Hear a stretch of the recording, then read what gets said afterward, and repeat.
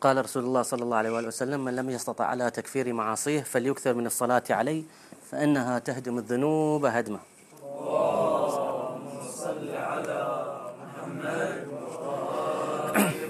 موضوعنا اليوم راح يكون عن مسألة الرق والعبودية، اللي هو موضوع أو مسألة صارت محل استنكار من جميع الشعوب اليوم، بغض النظر عن خلفياتهم الدينية أو الثقافية، وبغض النظر عن مستواهم العلمي. الكل اليوم ينظر إلى هذه المسألة على أن هي مسألة أو سلوك غير إنساني، ولهذا ما يعترضون على القوانين الدولية اللي تمنع الرق والعبودية اليوم، بل الكل منسجم معاها، وما نشوف أي أحد قاعد يحاول يعدلها أو ينتقدها بأي شكل من الأشكال. ليش؟ لأن هذه هي الثقافة العامة اليوم وسط الناس. لكن اللي لازم نعرفه أن هذه الثقافة ما بدت معانا إلا في القرن العشرين. احنا اليوم في القرن العشرين صرنا نشوف أن هذه مسائل غير إنسانية. لكن إذا نرجع إلى القرون السابقة المسألة كانت على العكس تماما. مفكريهم وعلمائهم كانوا عكس هذا الاتجاه، بل كان الأغلبية ذاك الوقت يقولون أن العبودية والرق هذا شيء طبيعي، ويشجعون له ويبررون له ويدافعون عنه. لاحظ على سبيل المثال العهد القديم، مثلا إذا نروح لسفر الخروج، هناك عندهم كثير من الآيات اللي تسند مسألة الرق. منها آيات أن تجوز للأب أنه يبيع بنته، ومنها آيات تجوز للإنسان أنه يستعبد إنسان ثاني للأبد، ياخذه يوديه من الباب أو جنب عمود ويخرم أذونه، ويصير هذا الإنسان عبد له طول حياته. هذا بالنسبة إلى العهد القديم لليهود. أما بالنسبة إلى العهد الجديد للنصارى، فبول اللي حرف الأديان النصرانية زاد الطين بلة. في رسائله اللي كان هو يرسلها إلى النصارى في العالم ما كان يشجعهم أنهم يعتقون العبيد، لا، كان يقول للعبيد أنتم لازم تطيعون أسيادكم طاعة مطلقة مثل ما تطيعون المسيح. تخيل لأي درجة. فهذا هو كان حال المتدينين. يمكن واحد يقول المفكرين كان حالهم أفضل، الفلاسفة كان حالهم أفضل. الجواب لا، كان حالهم أشنع من هذا. راجع كلمات الفلاسفة اليونانيين مثلا أرسطو، ولا الفلاسفة الألمانيين هيجل، وشوف شلون كانوا يبررون للرق. كانوا يقولون أن العبيد مستواهم العقلي أقل من الأحرار، لهذا مكانهم الطبيعي هو هذا، وما يصير أن احنا نغير هذا المكان لهم. يمكن واحد يقول هذول متأثرين بالأديان. تعال خذ الفيلسوف كارل ماركس البريطاني، اللي هو عدو الأديان، اللي بالنسبة له الدين أفيون الشعوب. هذا الإنسان نفس الشيء كان يبرر للرق، وكان يقول أن الرق هذا عصب الاقتصاد، وإذا سويت أي شيء بالنسبة إلى الرق ووقفته ذاك الوقت أن الاقتصاد في البلد راح يخترب. هذا كان تفكير الفلاسفة ذاك الوقت، وتفكير كل يعني الكبار هذيك العصور. هذه العصور وهذه الحضارات اللي جاء فيها الإسلام حضارات كانت رايحة باتجاه العبودية، ما كانت رايحة باتجاه العتق. اللي لاحظ مثلا كتب التاريخ تبين لنا أن مثلا اليونانيين كانوا العبيد في بلادهم أكثر من الأحرار، وكان ما لهم أي كرامة ولا لهم أي حقوق. كانوا يخلونهم مثلا في حلبات مصارعة يتقاتلون إلى ما واحد يقتل الثاني. كانوا يحطونهم مثلا في قفص مع أسود، يشوفون شلون يتقاتلون مع الأسود. ما كان هذه هواياتهم، كانت كذي. فالجماعة ما كان عندهم أي كرامة. الإسلام جاء في ذيك الحضارة في ذاك الوقت.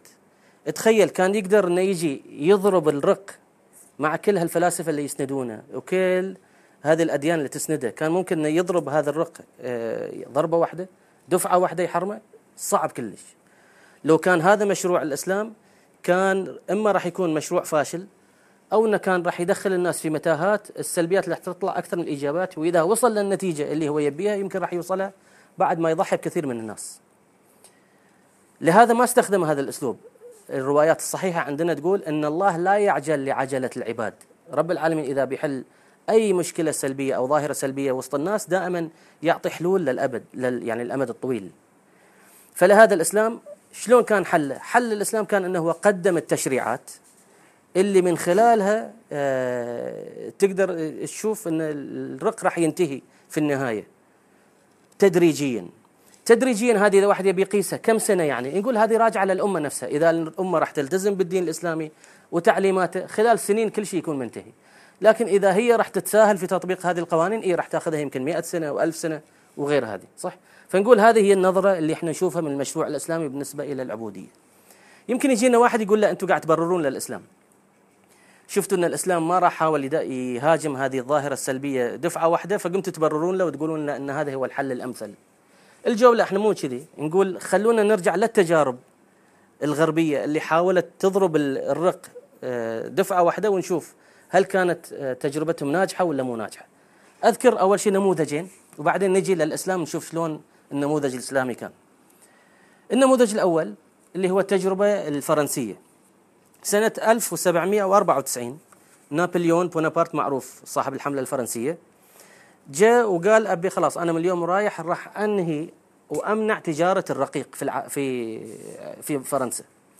عطى هذا القانون مباشرة، الخزينة الفرنسية فلست. تموا بس كم سنة ولا كلموا نابليون تعال شوف لنا حل، قال لا خلاص احنا اللي سويناه غلط، رجعوا العبودية مرة ثانية. المشكلة احنا الجماعة صاروا أحرار، شلون ترجع الحين؟ الجماعة قاموا يدافعون عن روحهم وسووا ثورات وانقتل فيها عشرات الآلاف.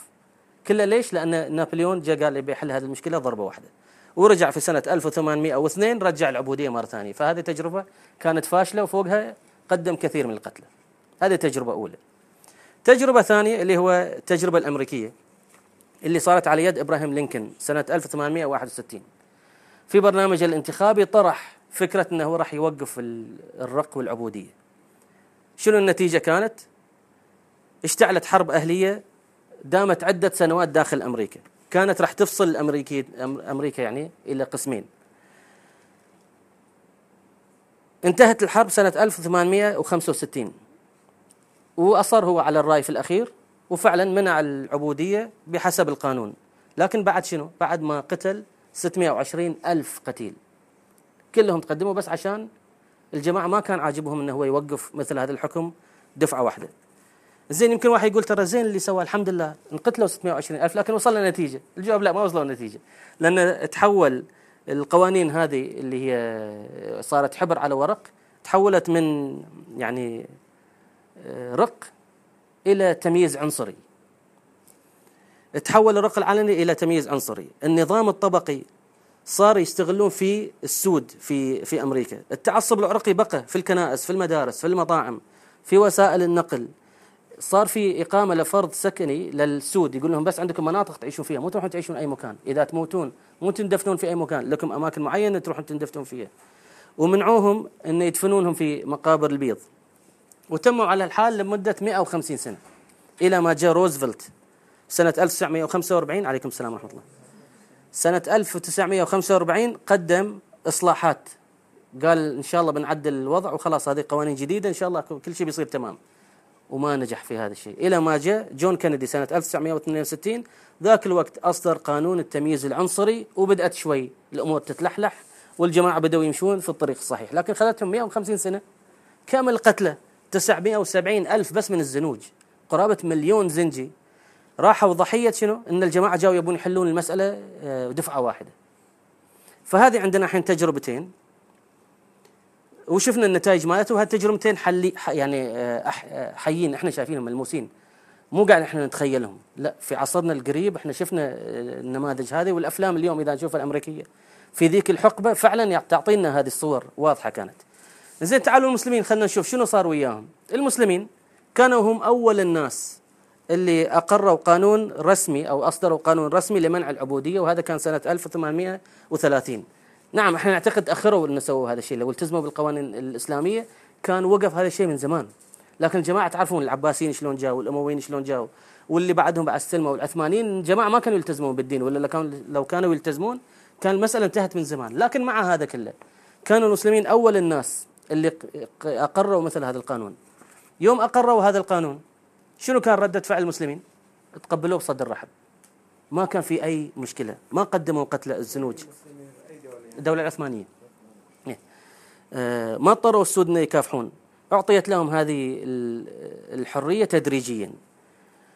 واللي يشوف التاريخ الإسلامي فعلا يشوف أن السود كانوا مندمجين مع باقي الناس، كانوا هم علماء وقادة وأمراء وحكماء ورؤساء، فهم كانوا جزء ما يتجزأ من العالم الإسلامي. السؤال يبقى شلون قدر الإسلام يسوي هذا الشيء؟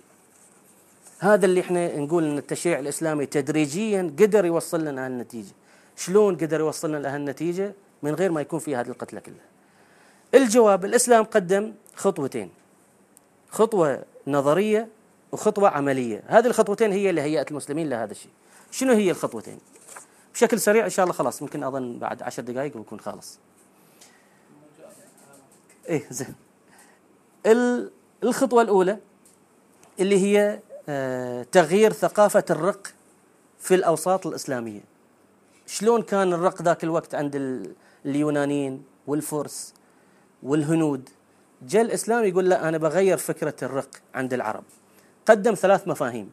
المفهوم الأول هو مفهوم الإحسان، أن أنتم كمسلمين لازم تحسنون إلى العبيد بمعية الإحسان للوالدين واليتامى والمساكين. شلون رب العالمين كان يوصي فيهم، بعد صار يوصي في المملوكين بنفس الطريقة. لاحظوا هذه الآية في سورة النساء، يقول: واعبدوا الله ولا تشركوا به شيئا وبالوالدين إحسانا وبذي القربى واليتامى والمساكين والجار وما ملكت أيمانكم. آخر الآية يجي يضيفهم. فإذا بمعية هذين كلهم احنا مأمورين بعد بالإحسان إلى الممالك، إلى المملوكين. فأول تصور يجي للمسلمين: تعال هذا كله اللي يصير والاضطهاد للعبيد ما يجوز، مثل ما أنا لازم أحسن للوالدين ولليتامى وكل شيء بعد لازم أحسن لهذين. فهذا أول مفهوم قدمه الإسلام. ثاني مفهوم هو مفهوم حقوق المملوكين والنهي عن التعدي عليهم. يقول مثل ما أنت عندك حقوق، ترى المملوكين عندهم حقوق، مثل ما أنت ما يصير نتعدى عليك هم بعد ما يصير يتعدى عليهم. شلون؟ لاحظوا مثلا هذه الرواية في الكافي الشريف الجزء 7 صفحة 261 الحديث الخامس والسند معتبر.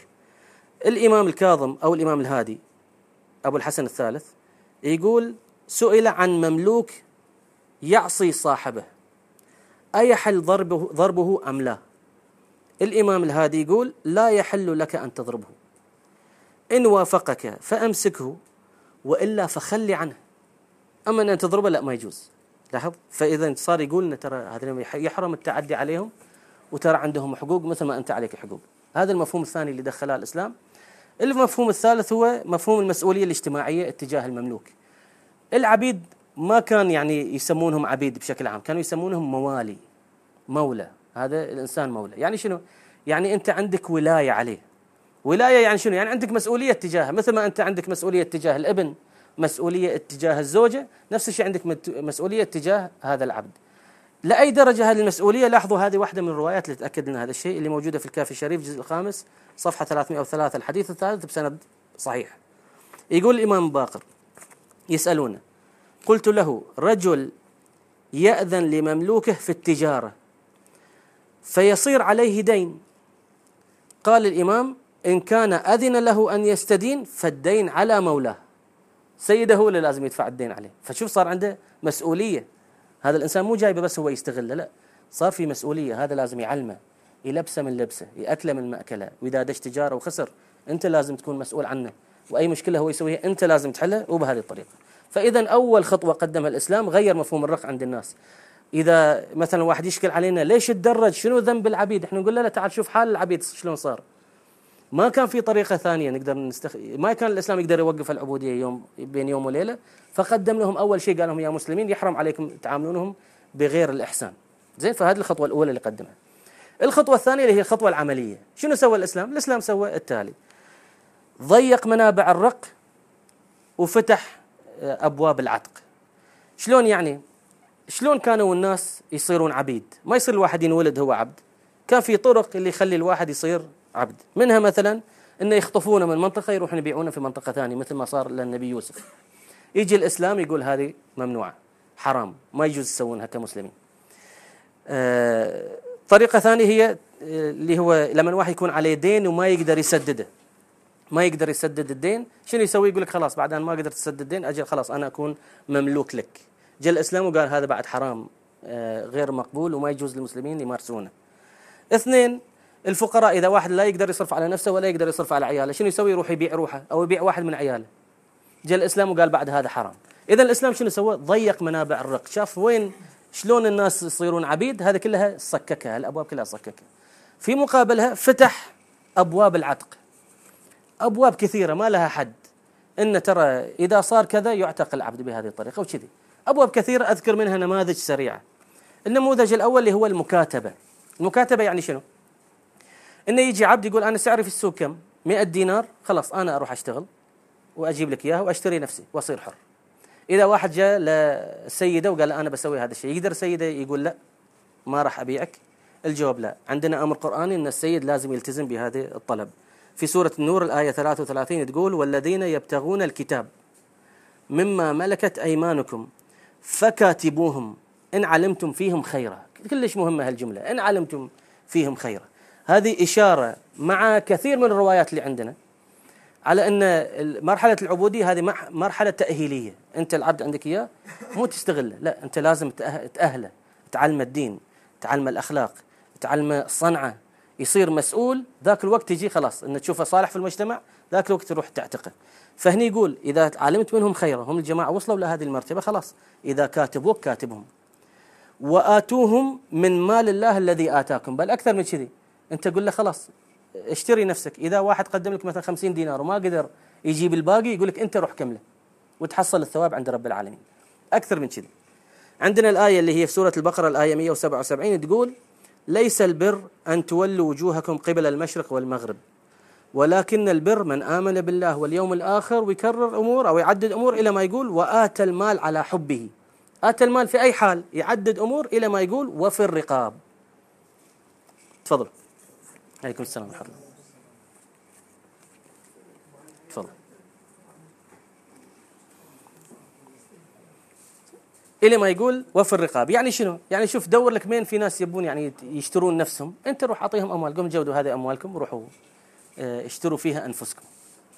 منها بعد هذه الآية في سورة التوبة اللي تقول إنما الصدقات للفقراء والمساكين والعاملين عليها والمؤلفة قلوبهم وفي الرقاب. فإذا عندنا آيات كثيرة، روايات كثيرة، كلها تدفعنا إلى أن احنا نروح نصرف الأموال حتى نعطيها إلى هذا العبيد وهم يروحون يشترون أنفسهم. فهذا هو كان الباب الأول من اللي فتح لنا الإسلام. الباب الثاني اللي هو كفارة من أفطر متعمدا. واحد في شهر رمضان يفطر متعمد، شنو يسوي؟ حسب رواية صحيحة في الكافي الشريف رجل أفطر من شهر رمضان متعمدا يوما واحد من غير عذر، قال الإمام يعتق نسمه. أول حل قدمها الإمام أنه يروح يعتق نسمه. هذا الباب الثاني. الباب الثالث اللي هو كفارة إقامة الحد ظلما على المملوك.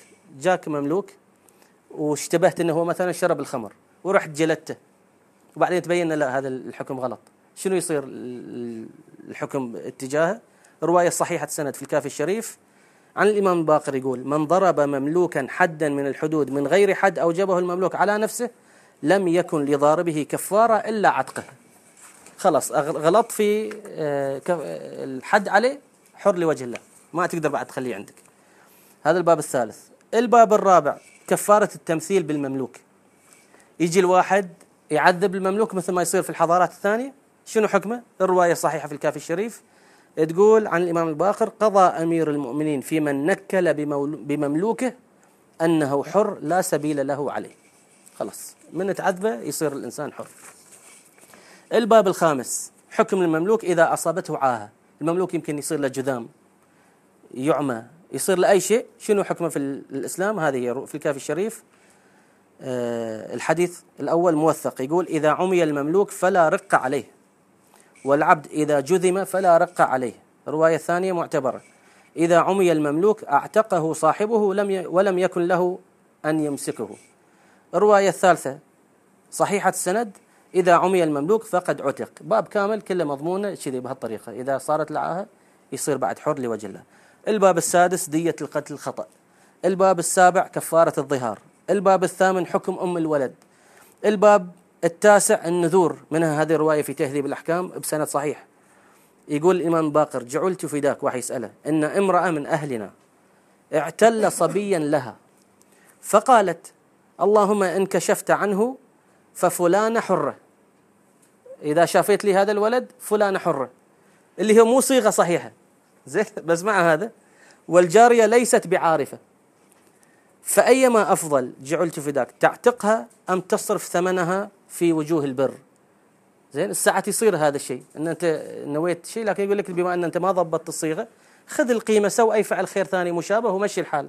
هنا الإمام يقول لا يجوز إلا عتقها. خلاص يبي المهم أي طريقة أن الناس يطلعون يعتقون. هذا الباب التاسع. أما باب العاشر عندنا غيرهم، بس راح أكتفي بهذا الباب العاشر اللي هو بس العتق من النار. واحد يبي يعتق من النار، النصوص القرآنية والرواية تقول اعتق لك إنسان. من هذه الآية اللي هي فلاقتحم العقبة وما أدراك ما العقبة أهوال يوم القيامة. تبي يعني تمر عليك بسهولة، اعمل عمل خير. شنو؟ فك رقبة، أو إطعام في يوم ذي مسغبة، يتيما ذا مقربة أو مسكينا ذا متربة. أول واحد كان اللي هي فك رقبة. والروايات عندنا كثيرة. إذا واحد يبي يروح ل مثلا الوسائل الشيعة الجزء 27 أو جزء 23 عفوا، الباب اللي هو كتاب العتق، هناك في أكثر من 30 باب كله في أوجه العتق. تشوف شلون كان الإمام علي مثلا أو باقي الأئمة بالأسانيد الصحيحة المستفيضة يأخذون العبيد ويعتقونهم. الإمام علي عندنا رواية صحيحة مستفيضة تقول أنه هو أعتق 1000 عبد.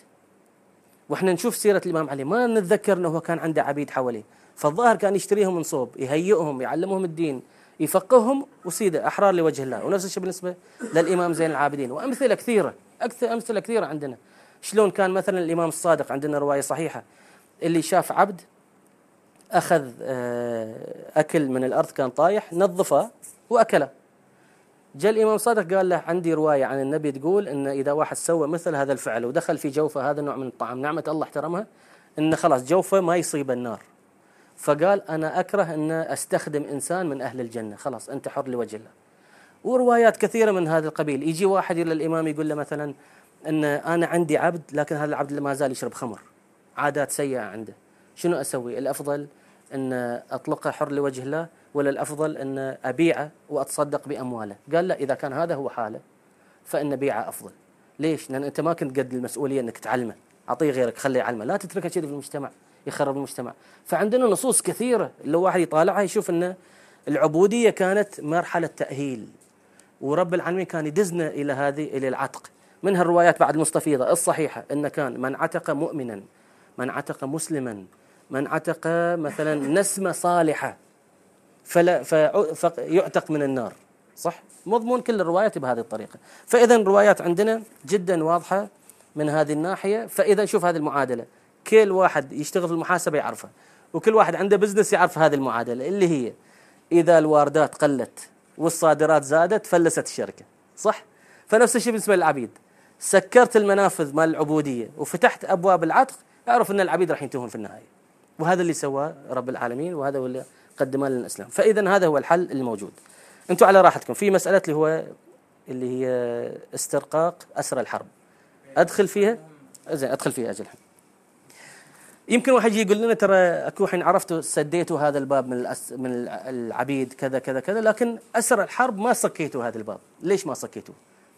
نقول ترى بين المسلمين في عندهم اختلاف في بالنسبة إلى أسرى الحرب. منهم من يقول هذا بعد الباب مسكر، ومنهم من يقول لا ما تسكر. اللي يقول تسكر يقولون تعالوا خلينا نقرأ الآية.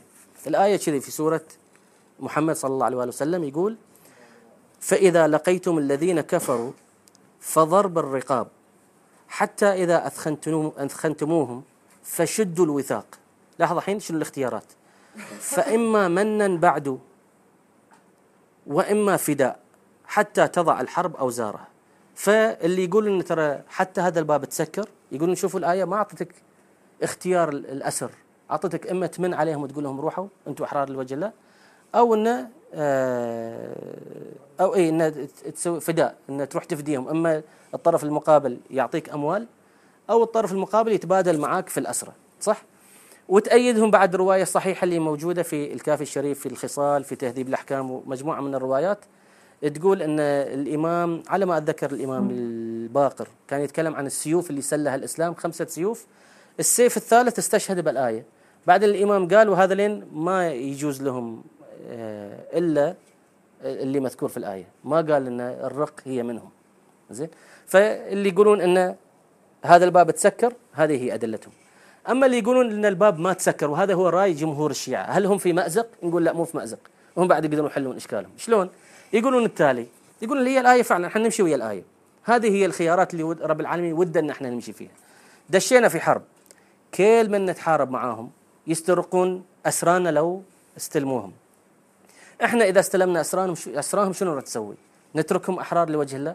مشكلة يرجعون مرة ثانية ويحاربون، صح؟ نفديهم، زين يمكن يكون عندهم أسرة يعطونا، زين إذا ما كان عندهم أسرة نقول لهم ادفعوا أموال ونعطيكم، يمكن عندهم أموال يعطونا، يمكن ما عندهم، يمكن ما يبون يعطونا. شنو نسوي ذاك الوقت؟ شنو الخيار الوحيد؟ يقولون الخيار الوحيد اللي عندنا خيار قرآني، فمن اعتدى عليكم فاعتدوا عليه بمثل ما اعتدى عليكم، عاملوهم بالمثل.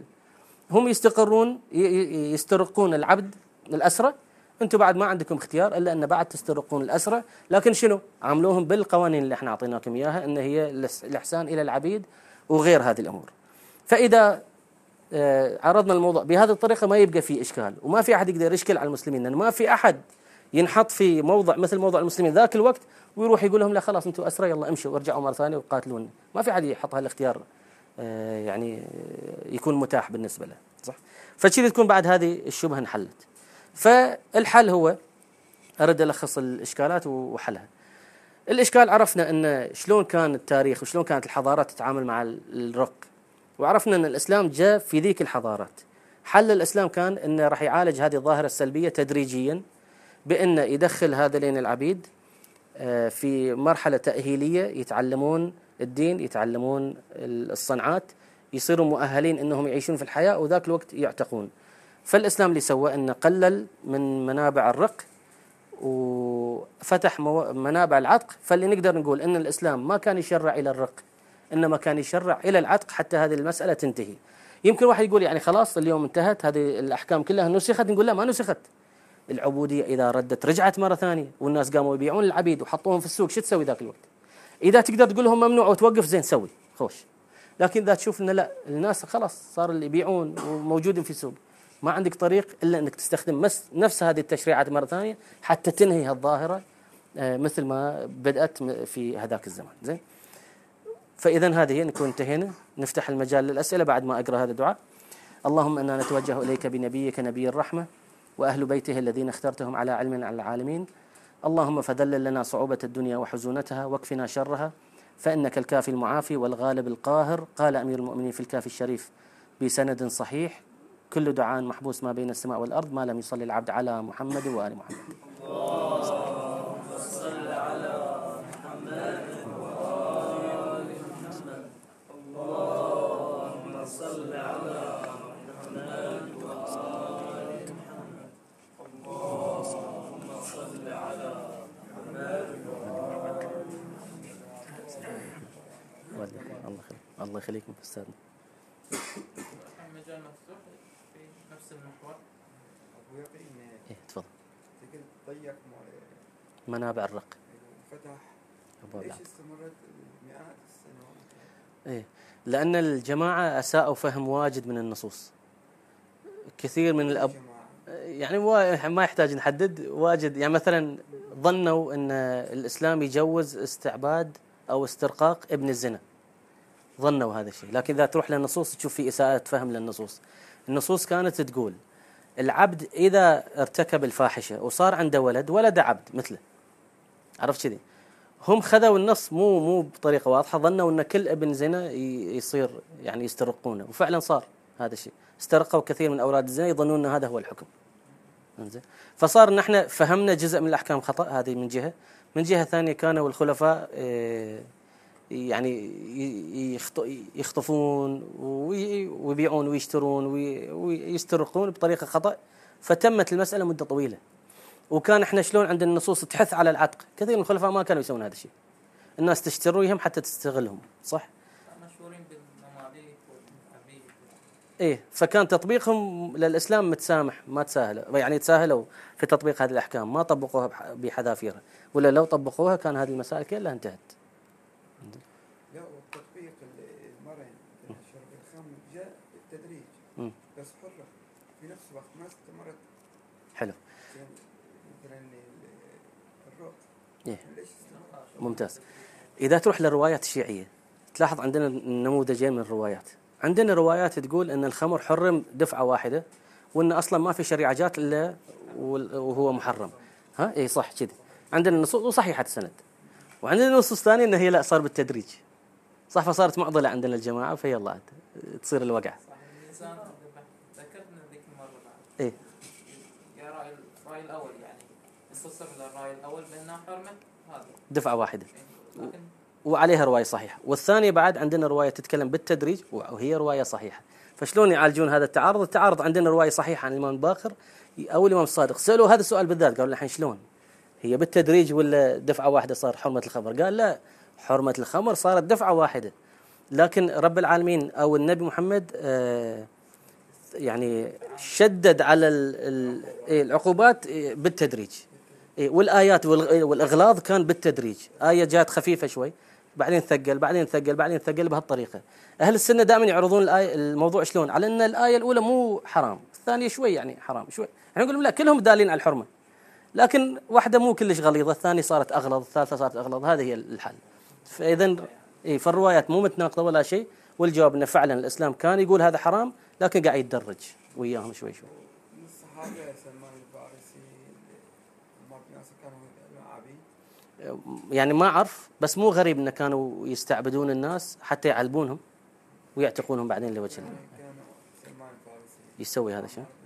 كان عبيد هو نفسه عبد. عفوا أي تسأل هم كانوا عبيد ولا لا؟ إيه واجب منهم هذا العبيد، كانوا واجب منهم كانوا عبيد. يعني الإسلام يعني كان عبد، كان هذا دخوله في الإسلام. إيه على راحتكم، في حسن امتحوا وحسن امتحوا اثنين. لعل واحد يقول من الطرف الآخر يعني إيه؟ مو في صدق أن الإسلام شجع إلى العتق، إلى العتق وصعب الرق. لكن يقول عدم تحريمه وجوده بنفسه يكون تشجيع. شلون الرد على حلو. احنا نقول له انت حط روحك في ذاك الظرف، شلون راح توقفه؟ راح تسوي نفس ما سوى نابليون؟ راح تسوي نفس ما راح سوى ابراهيم لينكولن؟ ما الرد ان التحريم المباشر يؤدي الى الفشل. اي ليش؟ لو في مجتمعنا يقدر، في زماننا احنا يقدر، لكن في ذاك المجتمع ما يقدر. ليش؟ لأن ذاك الوقت المفسرين والفلاسفة والمفكرين كلهم صح، واهل الاديان كلهم مع الرق صح، فزحزحته بطريقه كذي مره واحده كان مشكل. اي ومثل ما اعترف من نبي الاقتصاد ذاك الوقت كارل ماركس، قال اذا تسحب العبيد من السوق مشكله، وفعلا هذا نابليون راح سوى هذه الخطوه وفشل صح. فاحنا نقول لازم ندور حل وسط، لا نظلم العبيد ولا نظلم المالكين. وياما في احنا عندنا قوانين كذي في الدوله صارت تصير يشرعون قانون جديد، لكن يقول ترى هذا القانون مو باثر رجعي، لان يعرفون انه في سلبيات اذا سووا هذا الشيء.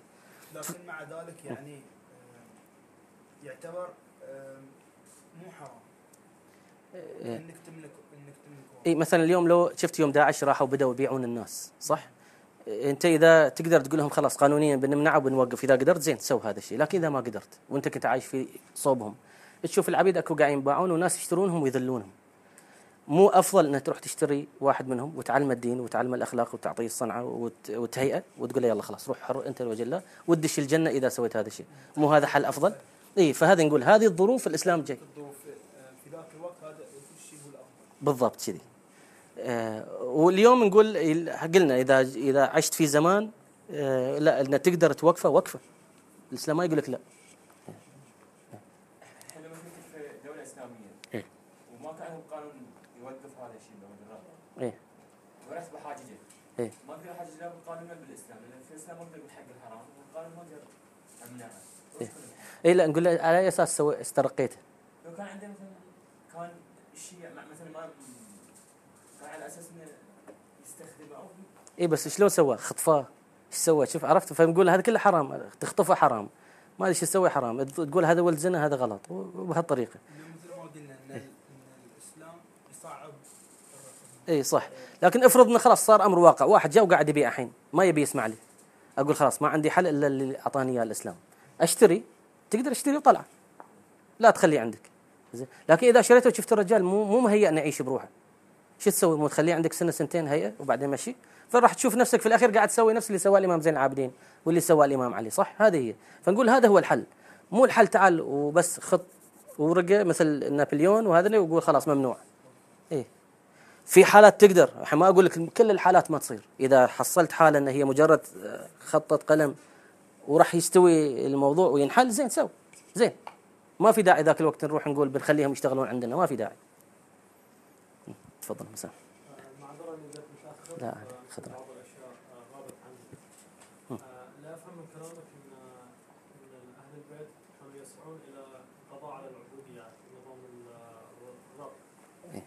فهل في دليل على هذا الشيء؟ الشغله الثانيه انت سويت يعني اللي من سؤال استاذ جعفر ان خليتوا شرب الخمر وقضيه تحريم شرب الخمر بكفه وخليتوه بنفس الكفه اللي هو قضيه الرق والعبوديه. فهل ان انت تشوف انهم يستحقون يكونوا بنفس المستوى؟ وما في ايش رايك لو مثلا يكون الرق هو شيء ضروري انه يكون في المجتمع؟ موجود هذا في روايه اهل البيت انه ضروري انه يكون في طبقه رق في المجتمع. زين، ما شفت في روايه اهل البيت اي شيء يشجع؟ ايه عن لا يفهم. ايه تبي خليه هنا؟ ايه مو مشكله. ايه تفضل، بس تاكد انه يكون شغال ما يبين عادل. زين، ايه انا ما شايف ولا نص يشجع للرق. اذا عندك ايه ولا روايه تشجع جيبها. انا تميت ادور ما لقيت ولا ايه واحده تشرع. اقدر اجيب لك في التوراه والانجيل. في تحريم خوش. إيه؟ لا هي شنو النص؟ قلت النصوص اللي عندنا علاج لظاهره سلبيه، مو جايه تقول حرام ولا حلال، تقول هالظاهره السلبيه متى ما وجدت عندك هذا الحل لازم تستخدمه. الروايات يبين لك ان هي قضيه سلبيه. ايه وجبت عليها امثله روايات عن النبي انه مثلا يقول انا ما احب ان استاجر انسان من اهل الجنه، واذا واحد من اهل الخير ما تستاجره. في الكافي الشريف في روايه ان الانسان او النسمه الصالحه لا تستاجر اكثر من 7 سنين. يعني عندك بعد حسب هذه الروايه عندك ليمت، بسرعه سوي مشروعك او برنامجك، خلي الانسان يكون صالح ومشيه زين وبهالطريقه. فاي راح تشوف ان ترى في تايم ليميت ومشروع واضح، والنصوص كلها تقول ان تاكد ان الانسان اذا صالح لا تخليه، خلاص خليه يمشي. فنبين ان هذا هو الهدف ان تاخذ هذا الناس تربيهم وتعدلهم وبعدين تعتقهم، ما تخليهم عندك. مو الهدف هو الاستئجار زين. لكن صحيح مو منع مباشر، مو حرام، لان اذا سويت هذا لو قلنا حرام شراء العبيد ذاك الوقت شلون راح تحل المشكله؟ اذا وجدت شلون راح تحلها؟ ما عاد في طريقه لحلها. ففعلا هي وجدت هذه القوانين بس للعلاج مو لشيء ثاني. ايه تفضل. انا عندي عده اسئله. ايه الله يستر. الشر. عندي كتاب لطيف في الايفون اسمه جزء تاريخ الامريكي، كتاب رسمي امريكي من الحكومه. ففي واحد من الفصول تكلم عن حرب الشمال والجنوب، ونفس المعلومه اللي ذكرتها. وهم يذكرون بعد ان الولايات الجنوبيه تعتمد واجد على الزراعه، فكانوا يخطفون ناس من افريقيا يودونهم الى الجنوب فيخلونهم يشتغلون هناك. لما ابراهام لينكولن الظاهر هو كان اما اهله عندهم مزارع وشايف المعاناه، او والديه كانوا يشتغلون في مزارع وشايف المعاناه، فقرر انه يمنع. مكتوب في الكتاب ان قبل الحرب بين الشمال والجنوب كان العبيد في الولايات الجنوبيه يعاملون معامله زينه، معامله انسانيه، معامله طيبه. بعد ما اعلنوا ان بعد ما منعوا قضيه الرق، بعض الغريب ان اثناء الحرب الجنوبيين كانوا هم ضد تحرير العبيد، فكانوا اللي يقاتلون وياهم ناس سود، الزنوج كانوا يقاتلون يبون يظلون في العبوديه. صحيح. بعد ما صدر، بعد ما جابوا التحرير، بعد ما جابوا المنع، صار عليكم السلام ورحمه الله. عليكم السلام ورحمه الله. صارت ردة فعل من اصحاب المزارع.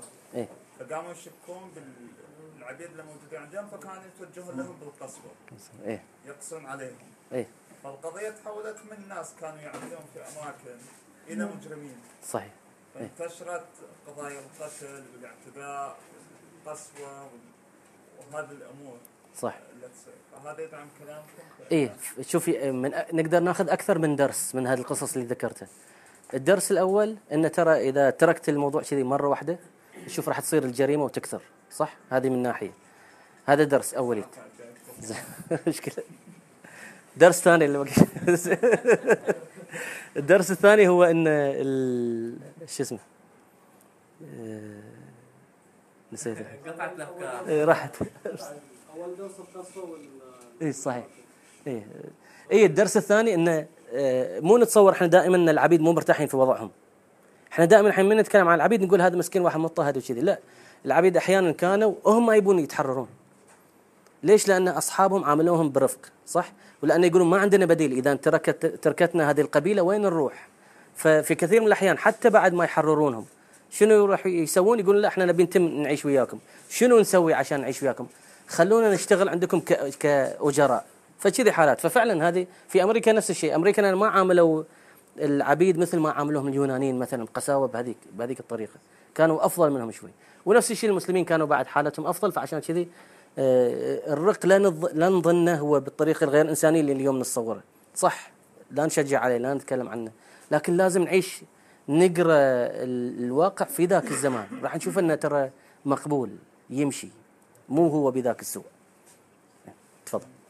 ذكرت أن مثلا إذا أحد الرق صاب العمى إيه تلقائيا يحرر يعني. إيه لو ما كان يريد أن يتحرر إيه شنو الحل؟ أو إنه مثلا إذا تم تحريره ما تحس إنه أوكي هو لما ما كان أعمى نستفيد منه، لما صار عمى خلاص. إيه هو هالمثال احنا عندنا واجد أمثلة للعتق من غير ما يكون هو بهالطريقة. هني بس كأنه يقولون له أنت خلاص ما عاد أحد يقدر يتأمر عليك، صار الأمر بيدك. تبي قل لهم أنا بتم أشتغل عندكم وادفعوا لي أكلي وملبسي وسكني، ويقبلون. فيصير كأنه بس اللي يقولون الموضوع صار في يدك الحين، ما عاد أحد يقدر يأمرك وينهاك. في الحروب تصير يستعبدون الناس. هذا هو الخلاف صاير بين المسلمين. الأغلبية يقول يصير الاختيار يكون بيد الخليفة، إن إما إنه يفديهم أو إنه يعتقهم لوجه الله أو إنه يأسرهم. طبعا يستعبدون من المقاتلين، ما يستعبدون من النساء أو الأطفال. يعني حتى يدرجونهم، يقولون لأن المشكلة شنو ذاك الوقت النساء اللي يدير باله عليهم هم الرجال المحاربين. فإذا أخذت المحاربين هذا من يدير باله عليهم؟ هذا كلهم جزء واحد مترابط، اللي يصير مع الواحد اللي يصير مع الثاني. لهذا عندنا نصوص مثلا إن إذا بتجي تبيع أمة، إذا كانت بنت أو أم لبنت، ما يصير تبيعهم إلا مع بعضهم بعض أو تخليهم مع بعض، ما تبيع واحد تترك الثاني. النبي ما كان يقبل. زين، فكذي هذه الأشياء الإنسانية كلها تراعى، كلها حثيات تراعى، لكن تراعى شنو في ظروف ذاك الزمان، مو ظروفنا اليوم. ظروفنا اليوم خلاص المقاتل إذا انقتل إحنا الدولة راح تدير بالها على المرأة، صح كذي؟ والمرأة أصلا هي قاعدة تشتغل، بس ذاك الوقت ما كان كذي، فلازم يشوفون لها بعد حل. الحين الأمة أو العبد يصيرون يعني محارم للولي اللي عليه. إذا كانوا متزوجين خلاص متزوجين، لكن إذا ما كانوا متزوجين يصيرون هم كأن أبوهم يقدر يزوجهم. شلون الولي هو يقدر يزوجهم؟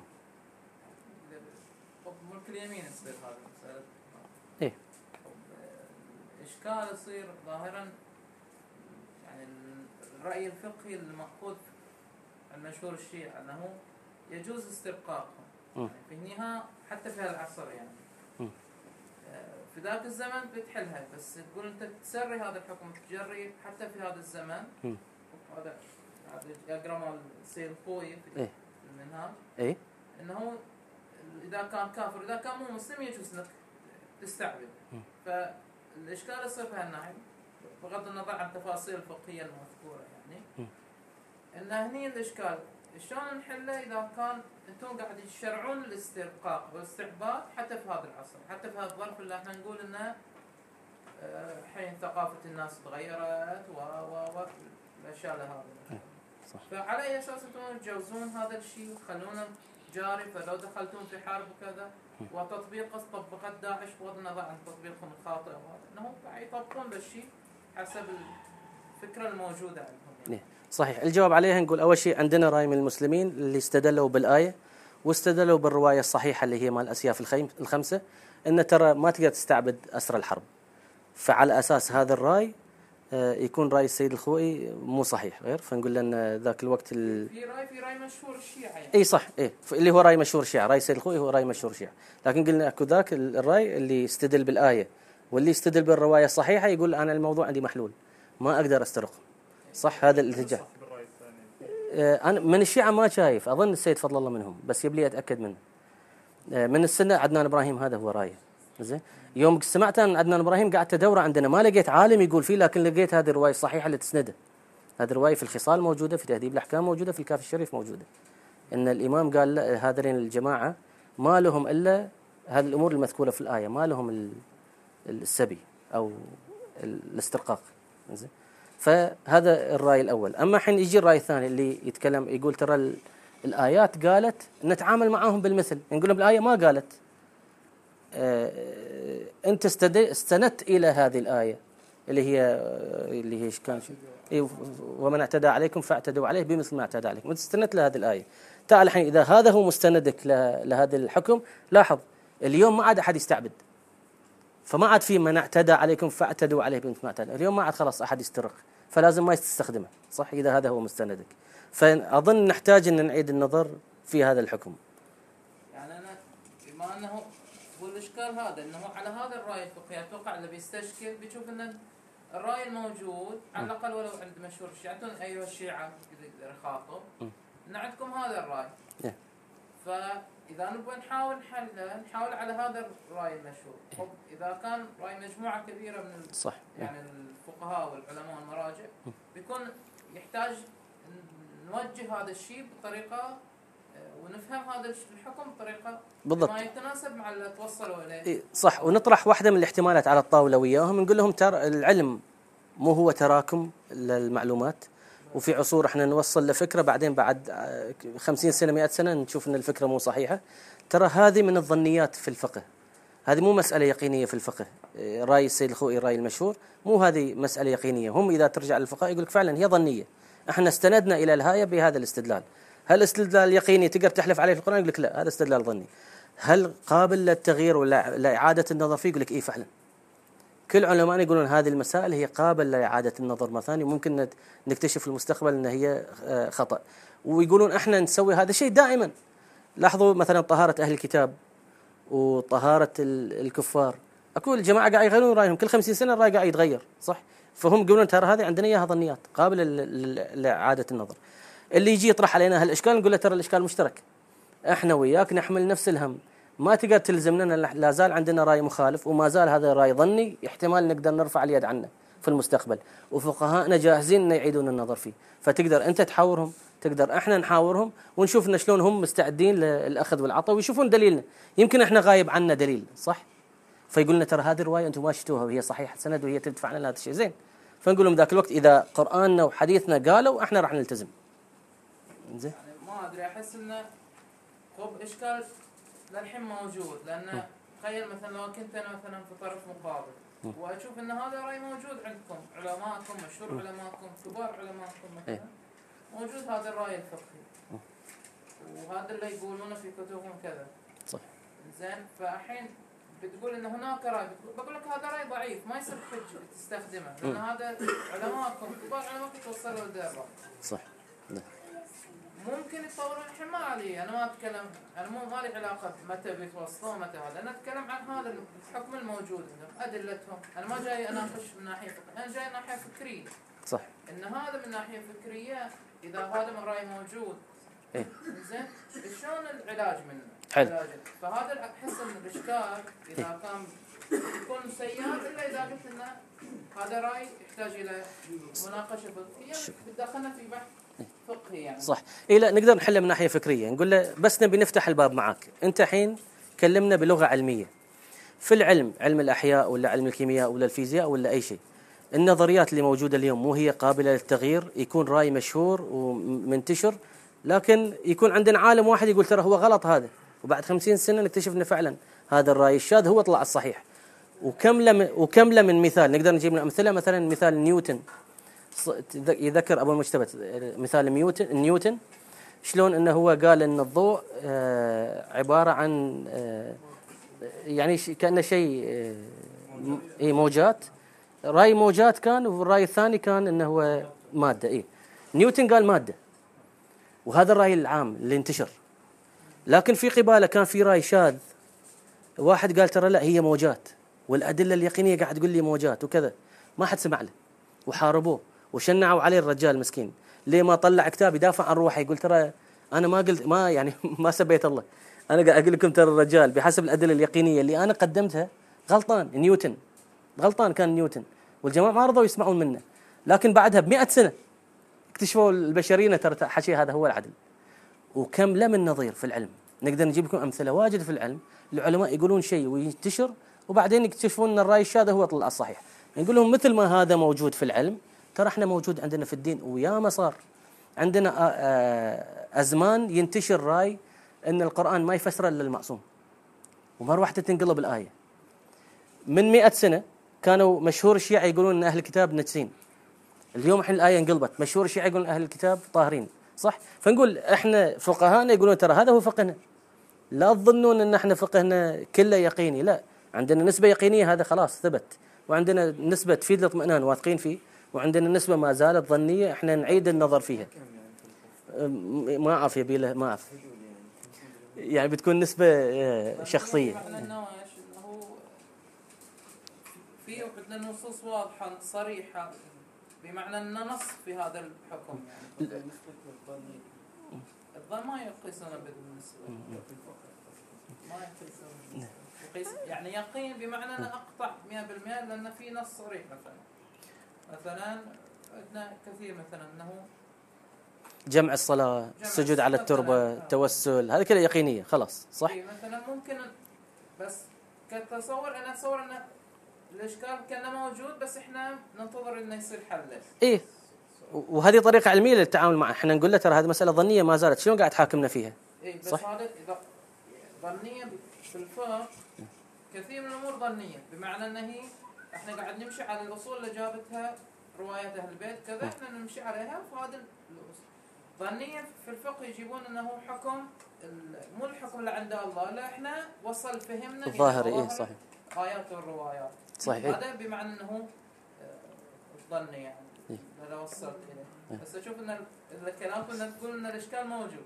صحيح. إيه فعلا. إيه صح إذا يفكر بهذه الطريقة، لكن شوف قاعد أنبه أن التفكير هذا خطأ. إن مثل أنا إذا الحين بروح للعلماء ما أقدر أستهزأ فيهم، أقول لهم شوفوا عندكم هذه الثغرة في العلم للحين مو عارفين تحلونها، لا عادي بيقول لك إيه هذا هو في العلم كذي. في الدين إحنا عندنا نفس الشيء، عندنا بعض الأمور نقول ترى هي للحين مو مسلمات، ما زالت قيد البحث، وعلماءنا مو عندهم هذا الشيء غريب، ولا أنهم يستحون يصرحون فيه، بل هم يصرحون فيه وعندهم عليه أمثلة واجد. صح. ظني مسامحة حجي حسن. ظني مثلا أنا اعتقادي أن أغلب الفقه الشيعي متواتر يقيني، جمع الصلاة، السجود على التربة، جواز التوسل، زواج المتعة، شو اسمه، يعني هذه أغلب الأمور اللي عندنا هذه يقينية خلاص، مسلمات، روايات، تواتر، واضحة الدلالة. زين، لكن في عندنا ما زال بعض الآراء اللي تعرفون عليها خلاف. هذه مثلا إيه طهارة أهل الكتاب لحين ظنية. الهلال إيه، شوف الاختلاف هذا اللي صاير فيه واجد شديد، ظني ما زال. زين، إيش الشهادة الثالثة بعد نفس الحال. إيه وقت صلاة المغرب نفس الحال عندنا خلاف فيها، فنقول هذه ما زالت ظنية. وعلماءنا ترى على هالأساس، ليش هم يقولون يفتون فيه وبعدين يقول لك على الأحوط؟ ليش قال الأحوط؟ لأنه هو يعرف أنها هي ظنية، وهو ترى ما يستحي إنه يقول هي ظنية، هي يعرف أن فعلا هي اللغة العلمية تقتضي أن أنا أقول هي ظنية، ما بالضرورة أقول للناس ترى ديننا كله يقيني، لا لا، ترى احنا فهمنا للدين فهم بشري، جزء منه يقيني، جزء منه يفيد الاطمئنان، جزء منه ظني، واحنا ما زلنا نشتغل على هذه الظنيات ان نقللها، وفعلا عبر الزمن قاعد تقل، هالظنيات عندنا قاعده تقل، لكن ما زالت موجوده. فاللي حاجج ويانا لازم ننبه، نقول له ترى اتكلم ويانا بلغه علميه، هذه الظنيات لا تجي تحاكمنا عليها كأنه هي انتهى الموضوع فيها، مثل ما احنا في العلم نسوي وياك نفس الشيء. سامح. تفضل. شيء معلوم انه في بعض المسائل المذكوره في الفقه هي فكريه خالصه ما لها وجه للتطبيق الا في زمن النظريه. اي مثل مسائل الانفال اللي هي ملك الامام سلام الله عليه، المباحه للشيعة اذا ظهر الامام هو يتصرف فيها. مثل صلاه العيد وجودها في زمن الامام، مثل بعض الاحكام اللي يقولون هذه اذا ظهر الامام تعامل مع الخمس، بعض أسهم الخمس. فهل قضية الرق عشان أنا أسترق واحد عن طريق الحرب، هل هذا يتعلق بس بحرب الإمام ولا حتى في الحروب اللي مطلقا بحسب يعني ظاهرا مطلقا مو مقيدة بحصر إمام؟ بس المسألة في وين أن أنت حتى لو ما بتحل المشكلة، يعني إن لو بتقول إنه هذا أمر نظري عمليا ممكن يختلف. مو مقيدة هي بمسألة وجود الإمام عدم وجود الإمام، أو مثلا بإذن الإمام أو عدم إذن الإمام. أم بقول وإيش؟ يعني عندنا حكم فقهي، عندنا من رأي مشهور فقهي، إذا بجي عالجه من ناحية فكرية، إذا بروح من ناحية الآراء الفقهية بضيع، ما بوصل لحد. إذا بحاول أعالجه من ناحية فكرية يحتاج يعني بعض الأمور يعني أعاجب له، لأنه هو بيحجك، يعني تتكلم عن طرف مقابل. طبعا أنا معتقد أنه أهل البيت قال يرجع للفقهاء، أنا ما عندي مشكلة في هذا الشيء. لكن لو بناقش ناحية فكرية هو بيحجك، بيقول لك هذا رأي مشهور علماءكم. احنا لو بدش مناظرة السنة مثلا أو شيء، يقول هذا كتب علماءكم تقول كذا وكذا وكذا. زين؟ يا تقول هذا رأي مو مشهور، أو تقول له هذا رأي مشهور. كيف بتجاوب؟ أما بقول إذا أنا بدش في النقاش هذا، ما دام هناك إشكال أحاول أعالجه من ناحية فكرية. حسب وجهة نظري أنه الأحكام الفقهية مو شرط أنا أعرف عللها، ممكن أنا أعرف جزء العلة، وهذا اللي ذكره في البداية. وهذا كثير من الأمور أن أعرف أن جزء العلة. ليش؟ أن التعاطي مع الأحكام يقتضي أن أنا كفقيه ما أقدر أطلع إلا في حدود الرواية الموجودة عندي، ما أقدر أطلع حتى لو أنا أفكر بطريقة معينة، لأن اللي تحكمني هي الرواية، تحكمني هو الآية والأدلة والأدوات اللي عندي إياها كفقيه. بعضها ضيقة ما أقدر أتوسع فيها، بعضها لأنه يعني نتائج أصولية أقدر أطبقها فتحكمني هذه الأمور. فإذا بطبق طريقة تفكير على شيء معين بوصل إلى نتائج وإيش مغلقة، أماكن مغلقة. مثل بتشوف ممكن بعض الأحكام إحنا نحاول نعالجها في البداية كالحكمة الإلهية، أن الحكمة الإلهية تقتضي مجموعة من قد تبين الحكمة قد لا تبين. إذا بجي بحاول نعالجها من ناحية أنه أنا فهمت الحكمة، فهمت ليش الله حرمها بشكل قطعي، أحكم 100%. هني بتواجه مشكلة، بنصدم يا بعض الأشياء، لأن عندي آراء فقهية مثلا تنصدم مثلا، وهذا أشوفه يعني مثل ما تروح صحيح صح. لهذا احنا لما يجون يناقشونا في هذه المسائل، هذه مو غلط ان احنا نقول لهم ترى هذه مسألة ظنية لحين ما انتهت عندنا البحث فيها، مو غلط هذا، لأن هذه موجودة في العلم وموجودة عند السنة وموجودة عند المسيحيين واليهود وحتى الملحدين اليوم لليوم يقول لهم شلون خلق الكون، يقول ما ندري. نقول لهم خلاص يعني المسألة ما زالت عندكم هي ظنيات. احنا بعد في الفقه عندنا بعض الأمور الظنية، فهذه الأمور الظنية ما تقدرون تحكمونا عليها، صح؟ وهذا إذا هو ما راضي يفهم يقول أجل هذه مشكلتك، صح؟ إذا يجي مسيح سني يقول لي يجيب لي مسألة فأقول له ترى هذه ظنية عندنا لحم مو محلولة، بيقول لي مثلا مشهور العلماء يقولون فيها، أقول له أدري عادي، أنتم ياما عندكم أمور مشهور العلماء يقولون فيها، مشهور العلماء يقولون فيها، لكن هي لحم ظنية، بعد زمان تنقلب الآية عندكم. هذا لازم يكون الكل واعي له، السنة واعي له، الشيعة واعي له، الملحدين واعين له، النصارى واعين له، حتى يكون البحث ويا بعض حوارنا يكون علمي مبني على أشياء علمية.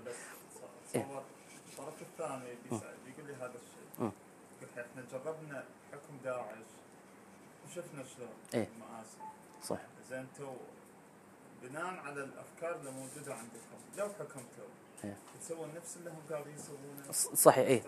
صحيح. عشان كذا الفقهاء يعرفون ان هذه المسائل مثلا الحدود، يدرون ان الحدود تطبق غير، لكن لاحظ السيد الخامنائي السيد الشيرازي شوف طرفين اثنينهم متفقين على ان الحدود بما ان هي تشوه سمعة الاسلام فبعنوان ثانوي ما راح نطبقها، بما ان القوانين الدولية تمنعها فبعنوان ثانوي ما راح نطبقها. فحتى اللي يعتقد بجواز تطبيق الحدود اليوم في زماننا من غير المعصوم منتبه لهذه الحيثيات. فالسيد الخوئي لما نجي نتكلم عن دولة إسلامية اليوم أن راح تطبق هذا الحكم سمعة الإسلام راح تتشوه وترى هي مسألة ظنية، هو مباشرة يقول لك ترى لا عنوان ثانوي لا تطبقها، لا تدش في المحاذير، المصلحة انتبه لها. هم هالحيثيات كلها يراعونها الظنيات، وياما يسوونها هذا الشيء، فمو شيء جديد عليهم يعرفونهم. فعادي احنا المهم إذا طرحوا لنا إياها كمسألة فكرية نقول لهم ترى هي مسألة ظنية تقدرون تعالجونها بهالطريقة. هذا وين رأي المشهور، لكن يقولون ترى انتبهوا في رأي شاذ الحين أوساطنا يقولون ترى ما في حتى رق لأسرى الحرب، في هذا الرأي موجود، فنقول لهم انتبهوا لهذا، شلون راح تتعاملون وياه؟ يعني أبو يخدش يصير مثلا إرهاب للطرف الآخر. إيه؟ إذا أنت اعتديت عليه او انت حاربتني ترى انا بس ترى ليش ما يصير مثلا انا ارهب عدوي؟ خلاص مشكلة، هو يقيم الأدلة عليها ويطبقها. غير داعش احنا يعني هو اذا هو هذا اللي فهموا وجاوا يطبقون خلاص يطبقون، احنا يبقى لنا نقول راينا، نقول ترى تطبيقهم كان خطأ، نشوفه خطأ. عرفت شلون؟ ودليلنا هو هذه، نرجع لهذه الآيات والروايات. وفعلا هم شوفوا يوم طبقوا هذا الشيء ما في أحد قبل منهم، لا الأزهر قبل، لا لجنة الإفتاء في السعودية. اي صحيح، لأن كلهم يدرون أن ترى في شيخ في ثغرة هني في هالموضوع في تطبيقه. داعش مشكلتهم في أصل يعني حربهم يعني. بس داعش يعتمد على النصوص. صحيح. أي قضية يصير كلام على سيدة يطلعون النصوص. صحيح. الصحابة سووا. صحيح. بالردة سووا في هذا الشيء. صح. فاحنا صحيح. لا ذكر مثلا يوم حرقوا معاذ الكساسبة وصارت الضجة عليه، طلعوا قال أبو بكر حرق. خالد بن الوليد نفس الشيء طلعوا. تفضل أسأل. أسأل كثر مسائل ظنية عندنا، وهل هي تستحدث بعد كل ما بين فترة وفترة تطلع المسائل هذه؟ يعني أنا ظني أن أغلب الفقه الشيعي فقه يقيني، وأي شيء أتذكره بشكل عام كله ألاقي أنه مستندة رواية متواترة وصحيحة السند، وذكرنا أمثلة واجد. في أمور يعني مثلا الخمس في الهدية هذا ظنية، مسألة ظنية. مثلا هذه سوالف الرق هذه ظنية، يعني قليل أظنها أقل، لكن علماءنا يعني بين فترة وفترة يراجعونها ويعيدون النظر فيها، فمساحة الظنيات قاعدة تقل عندنا، قاعدة تقل. أنا أتذكر أول يعني كان قبل 40 سنة أتذكر أخذ الوالدة نعطيها أنسولين في مستشفى العين. لأن قالوا يفطر هذا. فكنا ناخذها قبل الأذان ب5 دقائق يعطونها أبرة، وبعدين بعد سنين طلعت لا ترى الأنسولين ما يفطر. صحيح. صح. حتى مثلا الكحول التطهير، الناس بيقول لك نجس لأن فيه كحول، وبعد فترة صار يقول لا هذا مو نجس، هذا طاهر، غير هذا مو خمر. صح. الشغلات المسيحيات اي تستعجل عندهم مسيحية هذين شلون؟ عدل لازم مسلمة. بعدين استحدثت المسائل وطلع لهم أهل الكتاب يجوز. صح. فتشوف هذه الظنيات موجودة، لازم نعترف فيها ونتعامل وياها عادي. يعني نقول الفقهاء هذه شغلتهم، خلي يدرسون هذه المسائل ويشوفون شو الأدلة ويستفتون، وهم كل كم سنة يعيدون النظر في هذه الأدلة. وزين، ولا احنا نتشنج إذا شفناهم بدأوا يغيرون الآراء، لا نتشنج، نقول ترى هذا عادي، مو كل ديننا يقيني. قبل سنوات شفت في الأخبار قريت عنها مدرسة كويتية تكلمت عن النبي صلى الله عليه وآله، أساءت للنبي. فعبرت بأن النبي صلى الله عليه وآله هو رأس الدواعش وهو أول الدواعش. طبعا هي سجنت. فاللي نقلوا عنها يقول لقضيتين.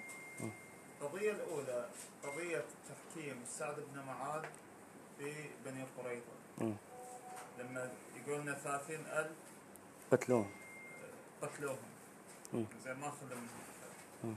القضية الثانية قضية استرقاق صفية بنت حي بن أخطر. فتقول إن موجود في البخاري ومسلم شغلتين، يا واحدة من قصتين. القصة الأولى إن هي كانت موصوفة بالحسن، فقتلوا أبوها وخذوها، النبي أخذها كسبية يعني فورا ملك يمين بدون عقد. والقصة الثانية اللي موجودة في البخاري إن هي كانت متزوجة، صح، فقتلوا زوجها وسيدوا النبي خذاها. فتقول إن هذه حالة غير إنسانية. زي الحين قضية بني قريظة وقضية الصفية شو موجودة عندنا في الكتب، على اعتبار أن للأسف أكثر تاريخ الوحي سني. صحيح. يطلع النبي صلى الله عليه وآله هو سني. صحيح. المشكلة مو بس سني، ما له سند صحيح. هذه روايات قتل اليهود وإبادتهم ما لها سند صحيح حتى عند السنة. ومن الناس اللي انتبهوا لهذا الشيء عدنان إبراهيم، حسن فرحان المالكي وغيره، وحتى علماء السنة اليوم، حتى السلفيين صاروا يقولون ترى ديروا بالكم، احنا كنا نكرر هذا الكلام نفتخر نحن أبطال، لكن الحين شفنا أن هذا الشيء قاعد يضرنا، دققنا في الأسانيد وإذا هي كلها ضعيفة السند، بل هي متضاربة. تذكر اعداد احيانا 4000. زين. يمكن 6000 وغير 30 ما إيه لا هي في اعداد كبيره وفي روايات جات باعداد اقل واجد، فيقول ظاهر هي السالفه فيها مبالغات. زين. حتى في ان كانوا يقتلون الشباب، عندنا نصوصنا لا ما قتل ولا شاب بعد موجود كذي. النصوص الشيعية لا الشيعيه ما شفت عند السنه النصوص الشيعيه ما شفت تتكلم عن هذه التفاصيل. زين. فما اقدر اكد ولا شيء، بس انا اقول ان ترى في واجد مبالغات عند السنه ما لها سند صحيح. انا يوم ادور ما لقيت في كتب الشيعيه يذكر اي شيء من هذا. ولاحظ ترى اللي ذكروا هذه القصص يهود، اللي ذكر هالقصص في كتب السنه يهود، فيمكن كانوا اليهود قاعد يبالغون في الظلامه اللي صارت لهم. زين. فهذا لازم نحذر منها بعد. قضية صفية. صفية نفس الشيء بعد ما شفت في كتبنا تفاصيل، لكن الرواية اللي لقيتها عند السنة كانت محلولة. حاليا هي موجودة الملف، إذا ناقشنا مسألة تعدد زوجات النبي هذا راح نعرضها. مسألة صفية موجودة، يبي لي أفتح الملف أقرأ النقاط مو ذاكرها، بس هي محلولة حتى عند السنة محلولة هذه المسألة. إيه؟ يبقى أن إذا جات مثل هذيك تقول الرواية موجودة نقول لها تعال خلينا نراجع الأسانيد، لا تقول لنا البخاري، خلينا نشوف من اللي نقل في البخاري، احتمال كانوا ضعفاء. طريق مسامح. ذكرت رواية السيد الخامنئي والسيد الشيرازي بخصوص الحدود. هل الحدود في هذا الزمن مسألة يقينية أو ظنية؟ النقطة الثانية اللي أريد أسمع تعليقك عليها، ليش لما نتكلم لما نطرح الموضوع موضوع العبيد احنا دائما في موقف الدفاع، يعني مثلا نريد أن نوضح للناس أن النظام الرق الموجود في الإسلام مو مثل ما تتصورون، لكن من الناحية الثانية احنا نشوف ان الغرب يسرح ويمرح بالاشياء والقرارات اللي يتخذها، يعني مثلا صناعة الأسلحة هم الغربيين هم اللي مستولين على هذا القطاع، وينشرون الأسلحة في الدول العالم الثالث بحيث ان تمشي تجارتها. لما نشوف احنا جاي ندافع عن نظام الرق في الإسلام، الغرب هو نفسه جاي يستغل الدول الآسيوية ويمشي حق العمال اللي في الدول الآسيوية نفس إندونيسيا والهند والصين وغيرها مبالغ تافهة بحيث إنه على أساس إنه تمشي تجارتهم. هذا يعني نوع من أنواع العبودية بشكل غير مباشر. فشو أنت تعليقك إن إحنا كلنا جاي نكون في موقف دفاعي ولا نكون في موقف هجوم؟ تقصدنا في عبودية معاصرة. يعني أنا اللي أشوف إن إحنا مثلا الحدود اللي موجودة في الإسلام وحتى نظام الرق اللي كان موجود اللي كان يطبق في الإسلام في أشياء لازم إحنا نفتخر فيها، لأنه هذا النظام جاي من الله على أساس إنه وجعل ولايتنا نظاما للملة بحيث إنه يكون نظام حقنا إحنا، مو جاي شيء إن إحنا ننحرج منه ونبرر حق الآخرين. صح. أظن مفتاح الحل لازم نكلم ناس نقول لهم ترى احنا نحتاج نعيد تعريف الإنسانية. لما نقول هذا الشيء إنساني هذا الشيء مو إنساني، نلاحظ أن غالب الأحيان احنا نستخدم هذا المصطلح بطريقة نسبية. صح. تروح لأفريقيا يقول لك هذا الشيء إنساني هذا مو إنساني، تروح لأمريكا بالعكس. صح. تروح للصين بالعكس. فاحنا نقول هذا لازم نضبطه، هذا ترى مصطلح مو يقيني، هذا مصطلح ظني، فتعالوا خلينا نرد نعيد النظر فيه على أساس راح تقولون هذا شيء إنساني وغير إنساني. إذا حددنا هذا الشيء، ويمكن ذاك الوقت يروحون يقولون ترى مو بس العبودية مو إنسانية، حتى التوظيف اللي صاير اليوم هذا مو إنساني، حتى استغلال الشرقيين هذا مو إنساني. صح. فنقول لهم ترى إشكال مشترك، شو الحل ماله؟ شوفوا شلون أنتم مو عارفين تتعاملون مع الموضوع لأنه واقع. نقول لكم ترى الإسلام كان كذي، الإسلام كان يدور حل لهذا الواقع السلبي، ما يقدر وقفه وانتهى الموضوع. فنفس الشيء بالنسبة لكم. صح. هذه مفتاح الحل. الشيء الثاني سالفة الحدود. نقول لهم يعني نقدر نفس الشيء نقول لهم انتم تشوفون هذا الشيء مو انساني، انزين شلون القنابل اللي انتم تروحون كذا هيروشيما ورحتوا فنيتوا اجيال. صح. فكذا نروح نقول لهم ترى هذا تعال خلينا نحل نعطي جواب مشترك لكل هذه الاشياء. ذاك الوقت بتشوفون شلون الشيء السلبي اللي تشوفونه عندنا اقل سلبيه من اللي عندكم. صح. هذه من ناحيه. اما الشيء الاخير هل هو ظني ولا يقيني؟ اللي يعتقد بعد ما طرحوا بعض الفقهاء فكره التاسيس لفقه جديد وحطوا ضوابط جديده، أظن أن مسألة الحدود صارت ظنية ولازم يعيدون النظر فيها على أساس القواعد الجديدة هذه. لا هو حين تو بهالزمن صار القدماء تكلموا عن تأسيس لفقه جديد، لكن كانوا يتكلمون عنه كمحذور، إن لا تسوون هذه الخطوة لأن راح ينتج منها تأسيس لفقه جديد. العلماء اليوم صاروا يقولون لا ترى هذا الشيء مو محذور، هذا شيء جيد إن احنا نأسس فقه جديد. شنو دليلكم؟ يقولون لأن عندنا نص يقول يأتي على كل 100 سنة هجرية من يجدد للناس دينهم. لاحظ هذا نص ثاني، الإمام المهدي لما يجي يأتي بدين جديد. تعال الشيعة شلون تعاملون النص اللي يقول يأتي بدين جديد يعني الدين غير النبي محمد؟ يقولون لا، راح يرجع لنفس القواعد اللي جابها النبي لكن في زماننا اليوم. أجيب فكرة موجودة هذا عند الكل حتى عند اليهود في سفر، أول شيء يبدأ سفر التكوين، بعدين يجي سفر اللاويين، السفر الخروج، بعدين اللاويين. سفر اللاويين هذا سفر فقهي عندهم أحكام. زين هناك في التن كوماندمنتس يعني قواعد تشريعات 10 قواعد، بعدين 52 آية، بعد 52 قانون. بعدين يجي ديترونومي اللي هو الشريعة الثانية، يقول لك هذه بينهم مدة طويلة. الشريعة الثانية هني سؤال، هي يعني نسخت الشريعة الأولى ولا لا؟ بحوث اليوم الجديدة يقولون لما تبعنا هذه الأحكام الجديدة لقينا أنها لا، كانت مجرد تطبيق لنفس الأحكام في زمان جديد.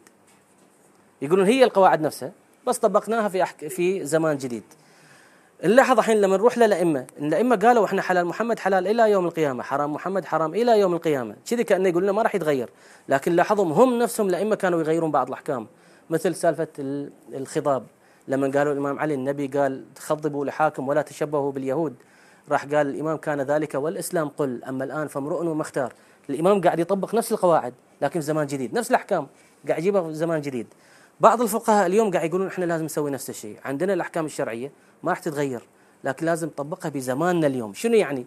يعني يقول لك احنا في نصوصنا الدم ما يصير تستفيد منه، الدم ما يصير تبيعه، لأنه نجس، لأن في ذاك الوقت ما في طريقة لاستخدام الدم إلا في النجاسات الشرب وكذا، ما تقدر تستخدم الدم.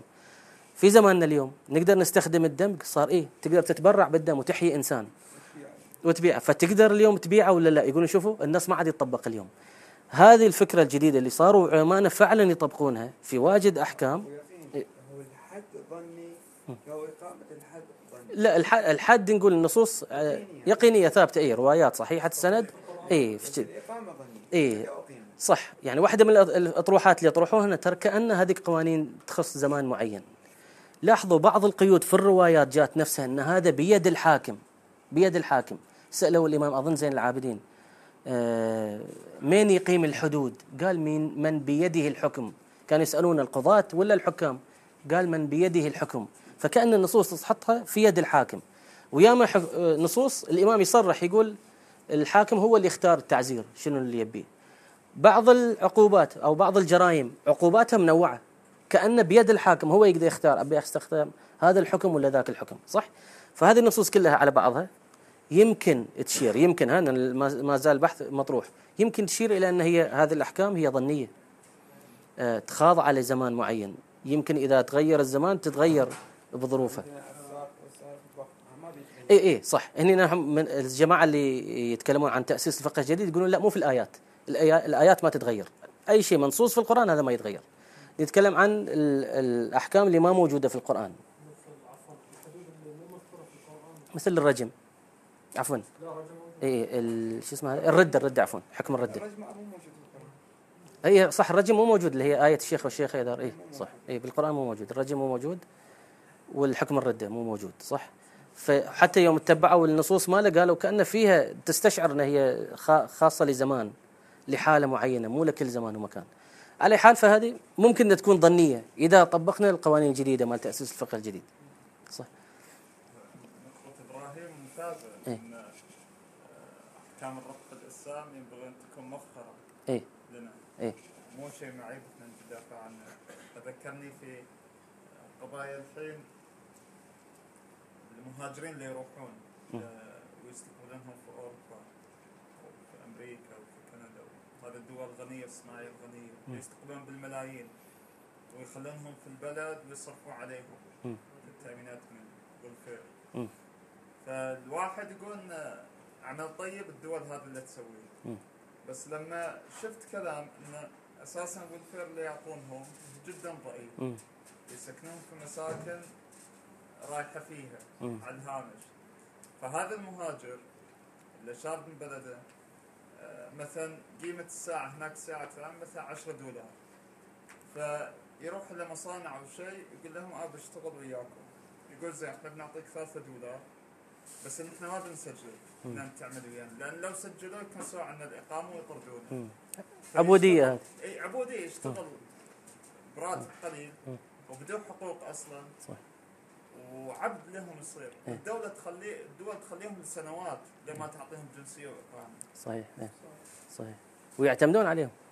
إيه عدد اقتصاد صاير. صحيح. إيه فكذا إحنا ما في شيء نخاف منه هذا، لكن في نفس الوقت ما نبي نعرض الموضوع على كنا إنه هي وكلها يقينيات ومو قابل للتغيير. لازم يفهم الجيل إن ترى إحنا عندنا جزء يقيني وعندنا جزء ظني ولازم نتعامل وياه على هالأساس. شو اسمه هو يعني طرح وايد ممتاز، بس للأسف في المجتمع نشوف ناس نافرة من الدين وناس عندها إما نافرة منها ومن نفسها، وإن ممكن عندها تجربة سيئة مع الدين فصار عندها ردة فعل. الحين احنا شنو واجبنا؟ هل احنا واجبنا مثلا ان نتكلم مع هالأطراف ذي ونحاول ان نوضح لها هذه الأشياء مثلا أمثال تفضلت فيها، أو ان نخلي الموضوع حق مختصين، أو ان مثل ما الله عز وجل يقول فمن شاء فليؤمن ومن شاء فليكفر. صح. لا هو ان المختصين ما يقدرون يقومون بكل الادوار، والدليل على هذا الشيء مثلا بحث الرق ما تحصل واجد قنوات فضائيه تتكلم عنه، مختصين يتكلمون عنه، ما تحصل واجد تحقيقات مؤلفات، وحتى اللي موجوده مو بذاك المستوى. الحين الشيخ سلمني رسلت الكتاب اللي هو الشيخ مكارم الشيرازي، تقريبا ناقش موضوع الرق في 30 صفحة بس في النهاية. هو الكتاب كله 60 صفحة، نصه صرفاه في موضوع ثاني، نص الكتاب بس يتكلم عن الرق وتكلم بعموميات. بعض الأدلة هو عرضها وهو يعرف أنها هي ضعيفة. صح. للحين ما عندنا بحوث جادة في هذه المسألة، هي كل البحوث اللي موجودة عندنا بس حتى يحلون الإشكال من أذهان الناس، لكن شنو كتبت كلها قديما. هذا البحث اللي كتب سنة 95. الإشكالات الجديدة على الرق الحين في 2000 تغيرت، فلازم يرد يكون في بحوث. المختصين ما قاعد يعطون هذه المسألة أولوية. ليش؟ لأن عندهم مسائل ثانية مشغولين فيها. فاللي احنا لازم نسويه كمثقفين، احنا بعد لازم يكون لنا دورنا، نشوف شلون نقدر نحل الإشكال.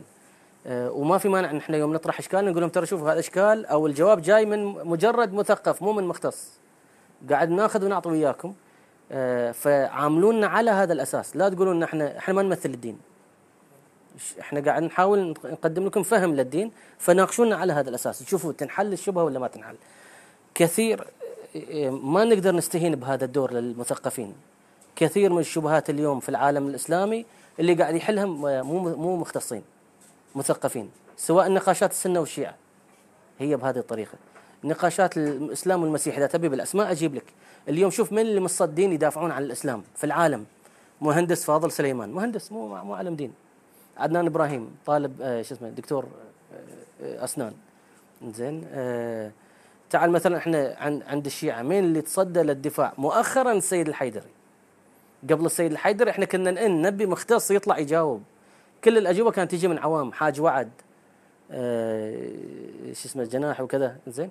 كان كله عوام اللي قاعد يشتغل، وما شاء الله كانوا مسوين شغل رهيب، لدرجة اللي المختصين يوم بدأوا يناقشون المسألة اعتمدوا على المثقفين. السيد كمال حيدر اعتمد على المثقفين، اعتمد على أكثر من شخص إنه تعالوا شلون عالجتوا هذه المشكلة، شلون السلفية يفكرون، شنو المصادر الموجودة للسلفية. ونفس الشيء بالنسبة للرق. اليوم في مناظرات قاعدة تصير بين عوام مسلمين في مسائل خطيرة. في واحد اسمه واحد سعودي يتكلم عبري وسرياني وكذا، لؤي الشريف، يطرح مواضيع كلش حلوة ويردون عليه شنو. تشوف ردود للأسف المشايخ مو بذاك المستوى، اللي يرد عليه مهندسين وكذا ومثقفين ردودهم واجد أفضل. زين. فتشوف هذا الدور ما نقدر نغفله، لازم الكل يقوم بهذا الدور، والمراجع قاعد يدزونا لهذا الشيء، يقولون ان كل واحد لازم يقوم بدوره، واهل البيت كانوا بنفس الطريقه. لاحظ بس مسامحه، هذا بعد شفت كم شخص رفعوا ايدهم، بس هالمثال وخلاص.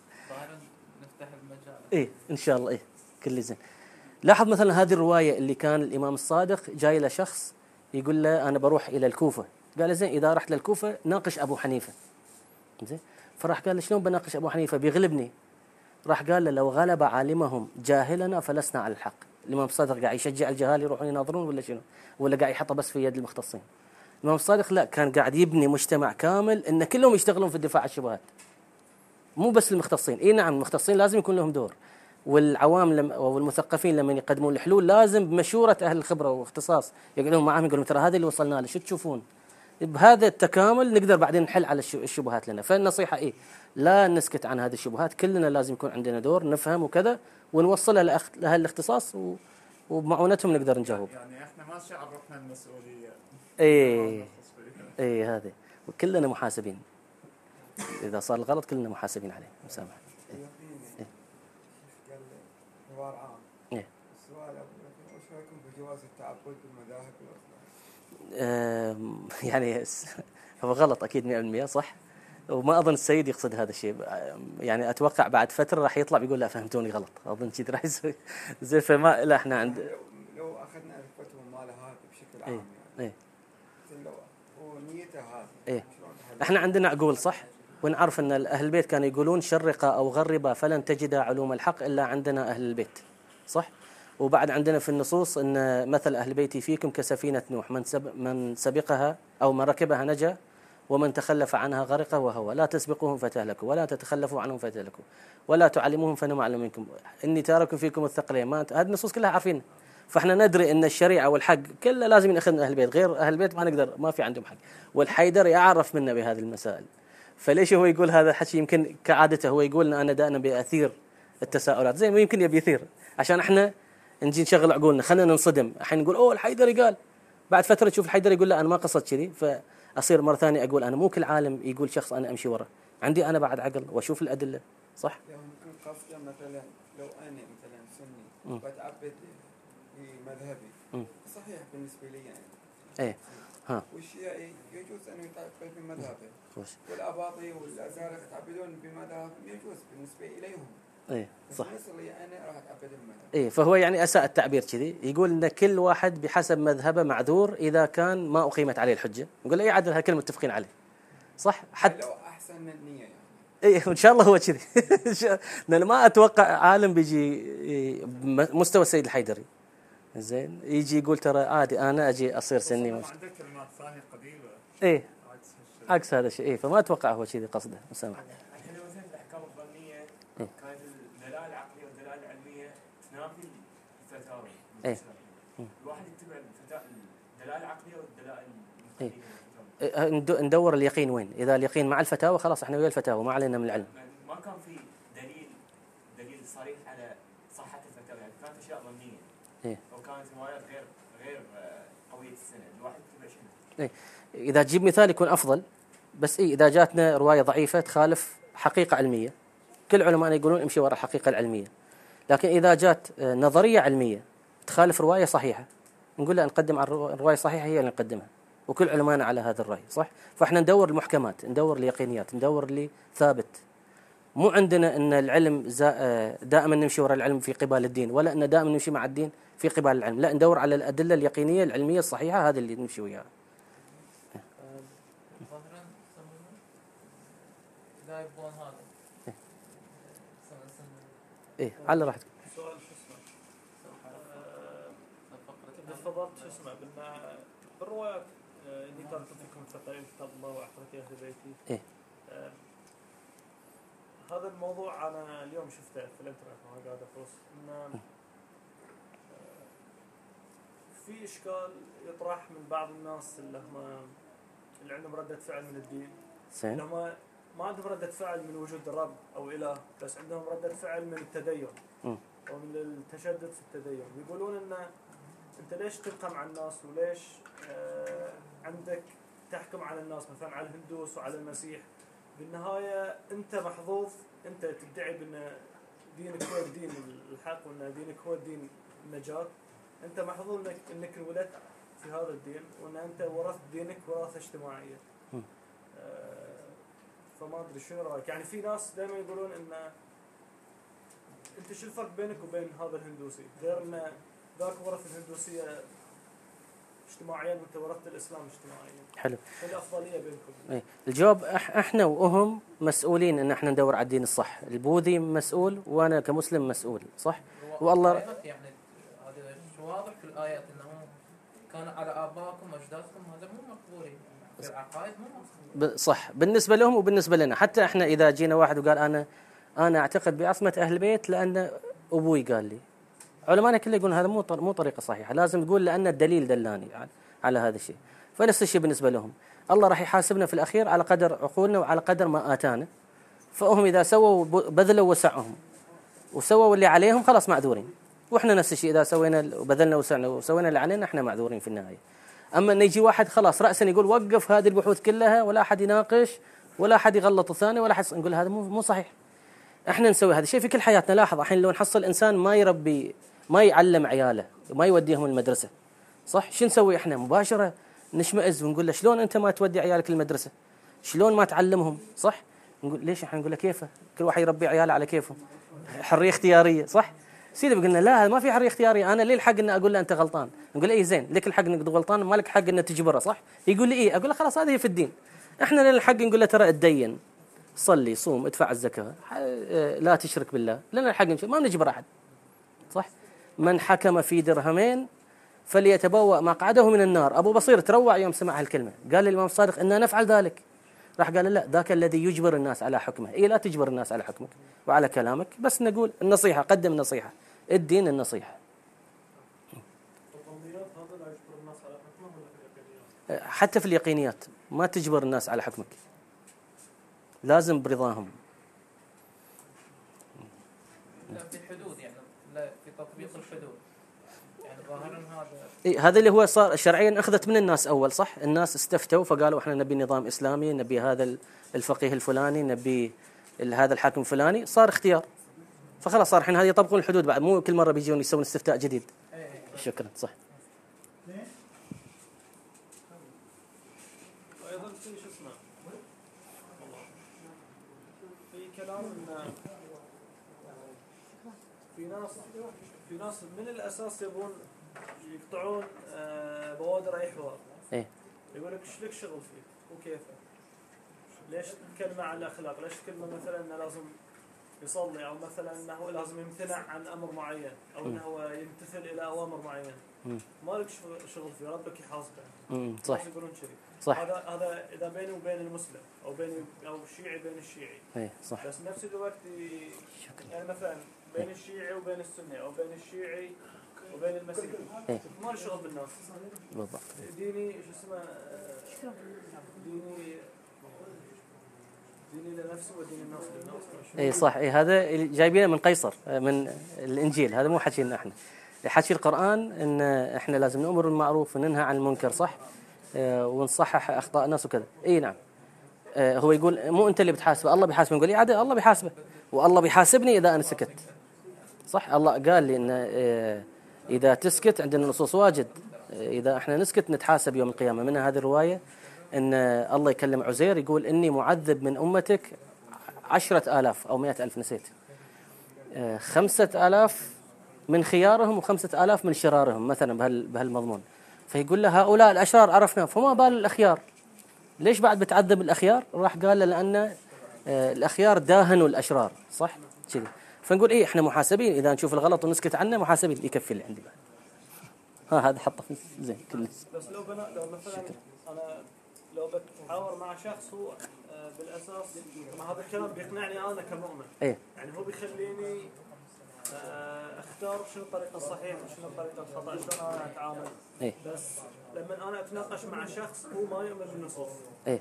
شلون أنا أقنعه بإني لازم حلو. أدخل، أو إني لازم يكون مني بوادر. صح. أدور وياه أول شيء للقاسم المشترك، هو يعتقد بالقرآن ولا لا؟ متى ما قال لي إيه أنا أؤمن بالقرآن، ذاك الوقت سيدا أجيب له الآية ما كان لمؤمن ولا مؤمنة إذا قضى الله ورسوله أمرا أن تكون لهم الخيرة من أمره. ما في اختيار. شكرا عندك كفاية. في شيء حالات ما في اختيار، وأقول الله أمرني وأمراك أن أنت تأمر بالمعروف وتنهى عن المنكر، صح؟ الله أمرك أن تأمر بالمعروف وتنهى عن المنكر. فكذي هذا القاسم المشترك. إذا قال لا أنا ما أؤمن بالقرآن، أقول له خلاص يلا نبدأ البحث من وين ما إحنا متفقين ونمشي بهالطريقة إلى ما نوصل إلى هذه الآيات الواضحة والروايات الواضحة. نعم.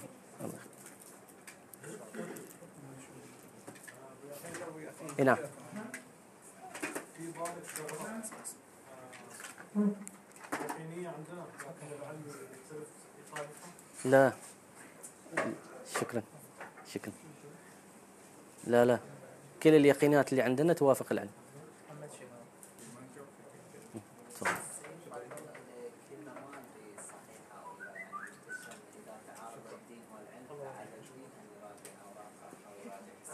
زين، هذه هو يدري وتلامذته يدرون ان القصد منها الدين الظني مو الدين اليقيني.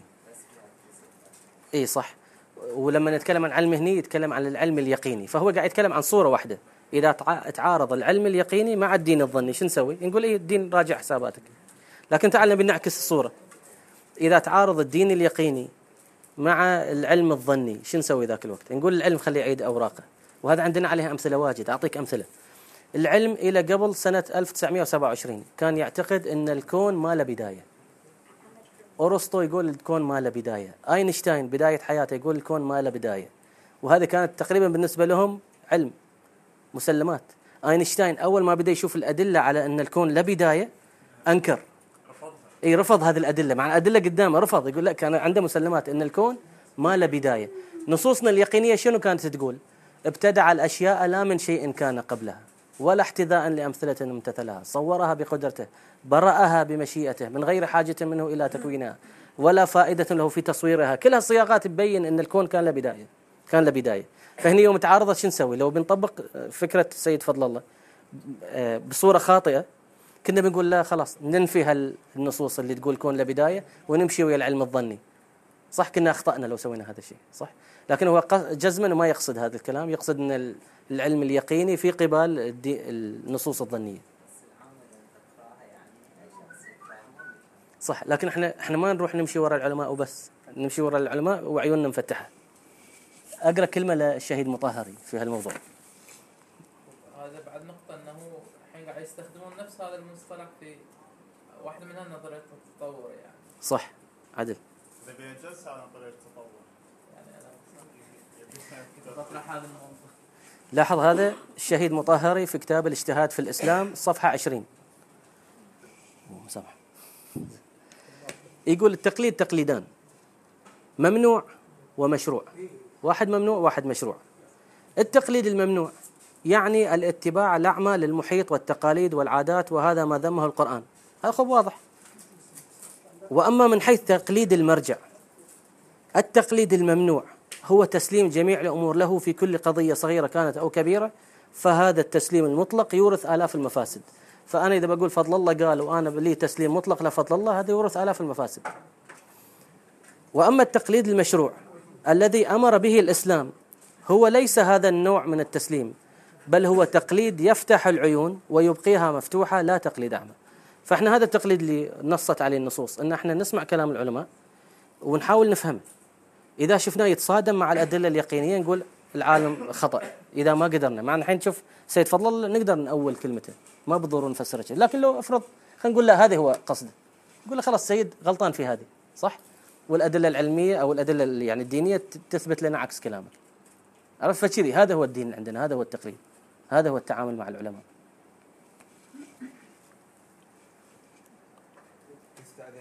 ماشي معنا. شوف تفضل. مع السلامة. الله يخليك. تفضل.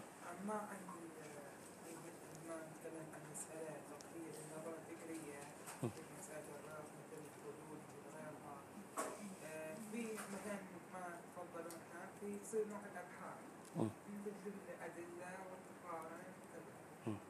انزين نشوف حكم غير اللي افتونا الفقهاء، غير الحكم انه متبع في التقليد. مثلا لو واحد شخص مثقف او كذا في طهاره الجسم، مع دارس او طالب حوزه جديد، مع انه دارس اصول، دارس رجال، دارس كلام العلوم، مثلا وجد ان كل طهارة البشر كاملة، طهارة الإنسان، لكن مثلا يقلد السيد السيستاني مثلا تكليفه يكون وإيش حكم هذا البحث اللي سواه؟ حلو. تكليفه يطبق غير صحيح. هو بالنسبة للعرض إذا بيناقش وبيعرض السيد السيد محمد باقر الصدر يقول لنا تقدر تبعض في الاستدلال، فإذا تشوف أن دليل مثلا السيد خوئي في مسألة أفضل من دليل السيستاني وأنت مقلد للسيستاني، تقدر تعرض دليل الخوئي في المحاججة في الدليل. السيد محمد باقر الصدر يقول في عرض الإسلام أعرض أفضل الوجوه اللي تعتقدها، مو بالضرورة وجه المرجع اللي أنت تقلده. زين، هذا من ناحية الاستدلال. أما من الناحية العملية هذا بحثها طويل. زين، لكن أقول لك في رأي اللي هو للشيخ فاضل التوني يقول التالي. الشيخ فاضل التوني هذا اللي هو واحد من أقران الشيخ الأنصاري، يقول في الوافية صفحة 316: واعلم أنه قد مر أن الأحوط للمقلد عرض فتاوى الفقهاء على الروايات. لاحظ عكس المشهور. التصور عندنا أنه لازم نعرض الروايات على آراء الفقهاء، غير هنا قاعد يجيب الرأي العكس. واعلم أن الأحوط المقلد عرض فتاوى الفقهاء على الروايات. زين، فهذا الرأي موجود بعد، إن في ناس عندهم شوف وين الدليل يوديك.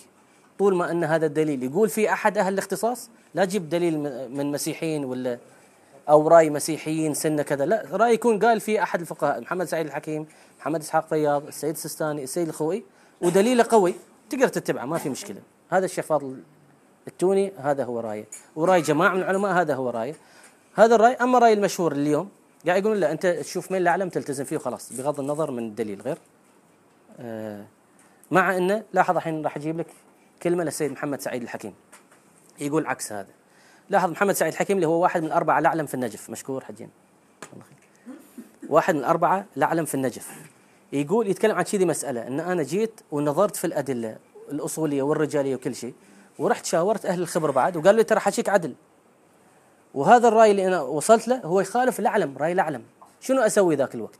لاحظ محمد سعيد الحكيم شنو يقول في الاستفتاءات في الموقع ماله باب تقليد الأعلم، السؤال الرابع، إذا واحد يسأله إذا شهد أهل الخبرة بضعف أدلة المجتهد الأعلم نتبع مين ذاك الوقت؟ يقول إن رجع إلى تخطئته في الصغريات كاستظهاره الخاص من النص واعتماده على نسخ مغلوطة وتخبطه في تطبيق الكبريات على الصغريات، فلا بأس بالاعتماد عليهم أي أهل الخبرة إذا أوجبت شهادتهم سلب الوثوق برأيه في تلك المسائل. لاحظ، فإذا أنت شفت الأدلة ورجعت لأهل الخبرة، مو إنه شيء من عندك وبس، وأهل الخبرة قالك ترى فعلا الرأي الأعلم هني المجتهد الأعلم ترى استظهاره ما كان صحيح، اعتماد على رواية ضعيفة كذا كذا كذا، شو تسوي؟ يقول خلاص سلبه والوثوق في هالمسألة بس، فتقدر تقلد غيره. مثلا يجي يقول يعني يقول مثلا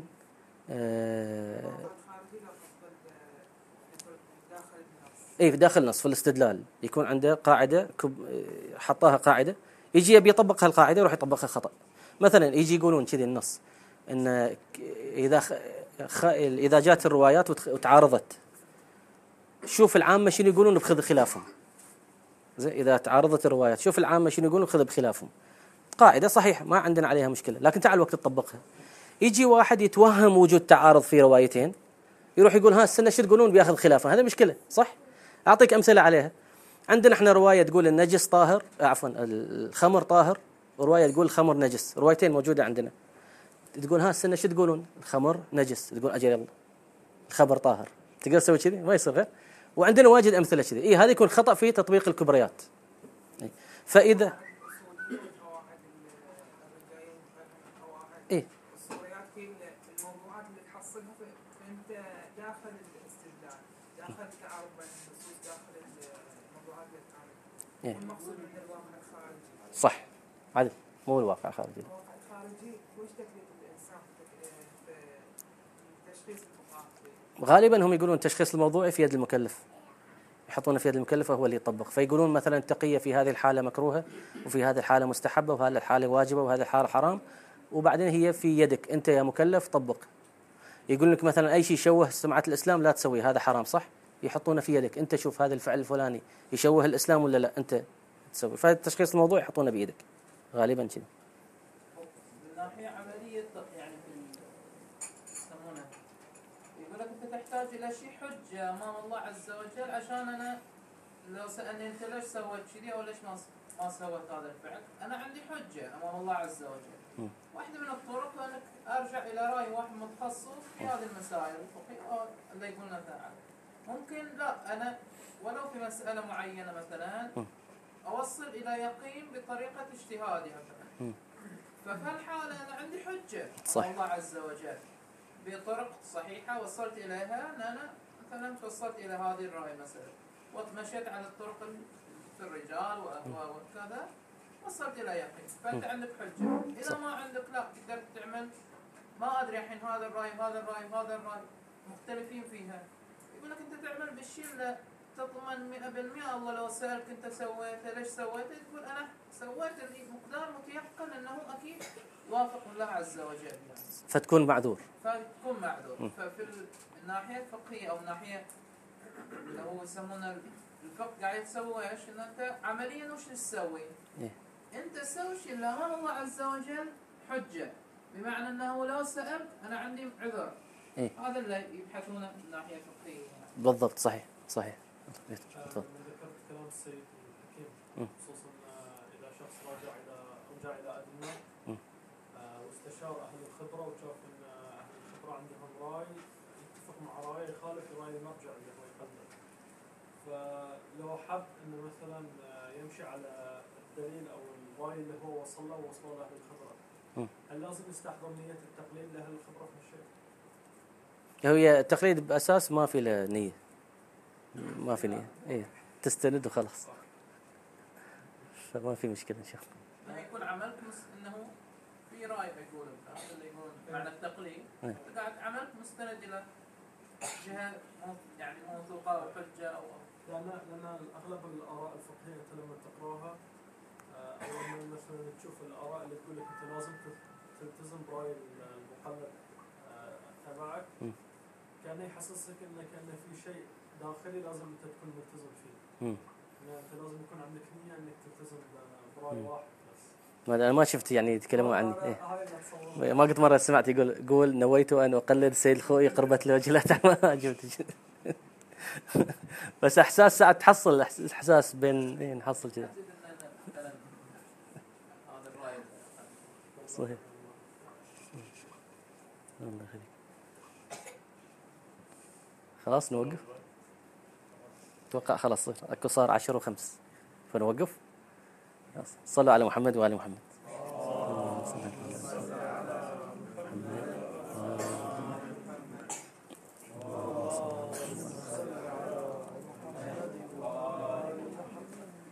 اللهم صل على محمد.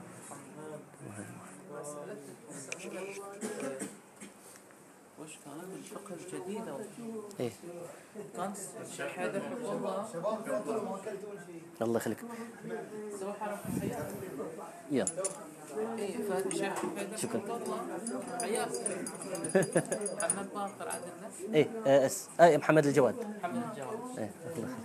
الله يخليك فالشيخ حيدر حفظه الله هذا يعني أحد الموقع ماله سائلين هذا الشيء وش يقصدون بالخوف من وجود فقه جديد وهذا وفيكم الله يخليكم أستاذنا الله يخليكم سامح الله يخليكم الحمد لله الله يخليكم تفضل الله يخليكم إن شاء الله الحمد لله والله يخليك عندنا بلشة يقولون 8 ساعة وجاولنا 8 بالضبط لما خلصنا وهذا كان الله يخليك الموضوع شيق واجد ممتاز الله يخليكم ان شاء الله الله يخليكم الحمد لله شكرا على جيتكم وشكرا على الاستضافه مره ثانيه الله يخليكم الله يخليكم ان شاء الله في ميزان حسناتكم دائما الله يخليكم ان شاء الله اي مسامح فكان يقول بالنسبه اي حق فكان حدث والله يعني عنده افكار جديده صحيح فتح يعني صحيح فكان يقول ان شلون انه بعض الاحيان لما تدخل مجموعه من الضوابط بيخليك تخلخل في كل اللي عندك اياه الشكك في الاول والتالي وهذا ساعات وايش الخوف سلبي اي صح قال هذا انت ساعات وايش مثلا تضرب في هذا الضابط وفي هذا الضابط فيصير عندك مشكله كبيره حتى هذا حتى في مثلا في الرجال مثلا سيكون سووا موسوعة رجال. موسوعة الرجال، فصار عندنا مشكلة انه لازم محركين الرجال، فلا يطرحونه بشكل استحبورة ان انت في عندك ضوابط، بمعنى انه 1 2 3 مجموعة كبيرة من العلماء جايين يفهمون هذا الفهم من هذا النص مثلا على سبيل المثال، وتجي انت تشكك في هذا الفهم، هذا معناته انهم فهمهم لباقي الامور ايضا في مشكله، فهذا يخلينا نعيد النظر. مو نعيد النظر، يصير عندنا مشكله في الاساس، يعني مو مشكله في تجديد الاراء، في البنيه كامله، تصير بنيه كامله تنظر. صحيح. هذا صح، فلازم واحد يكون حذر في هالاشياء. نعم صح.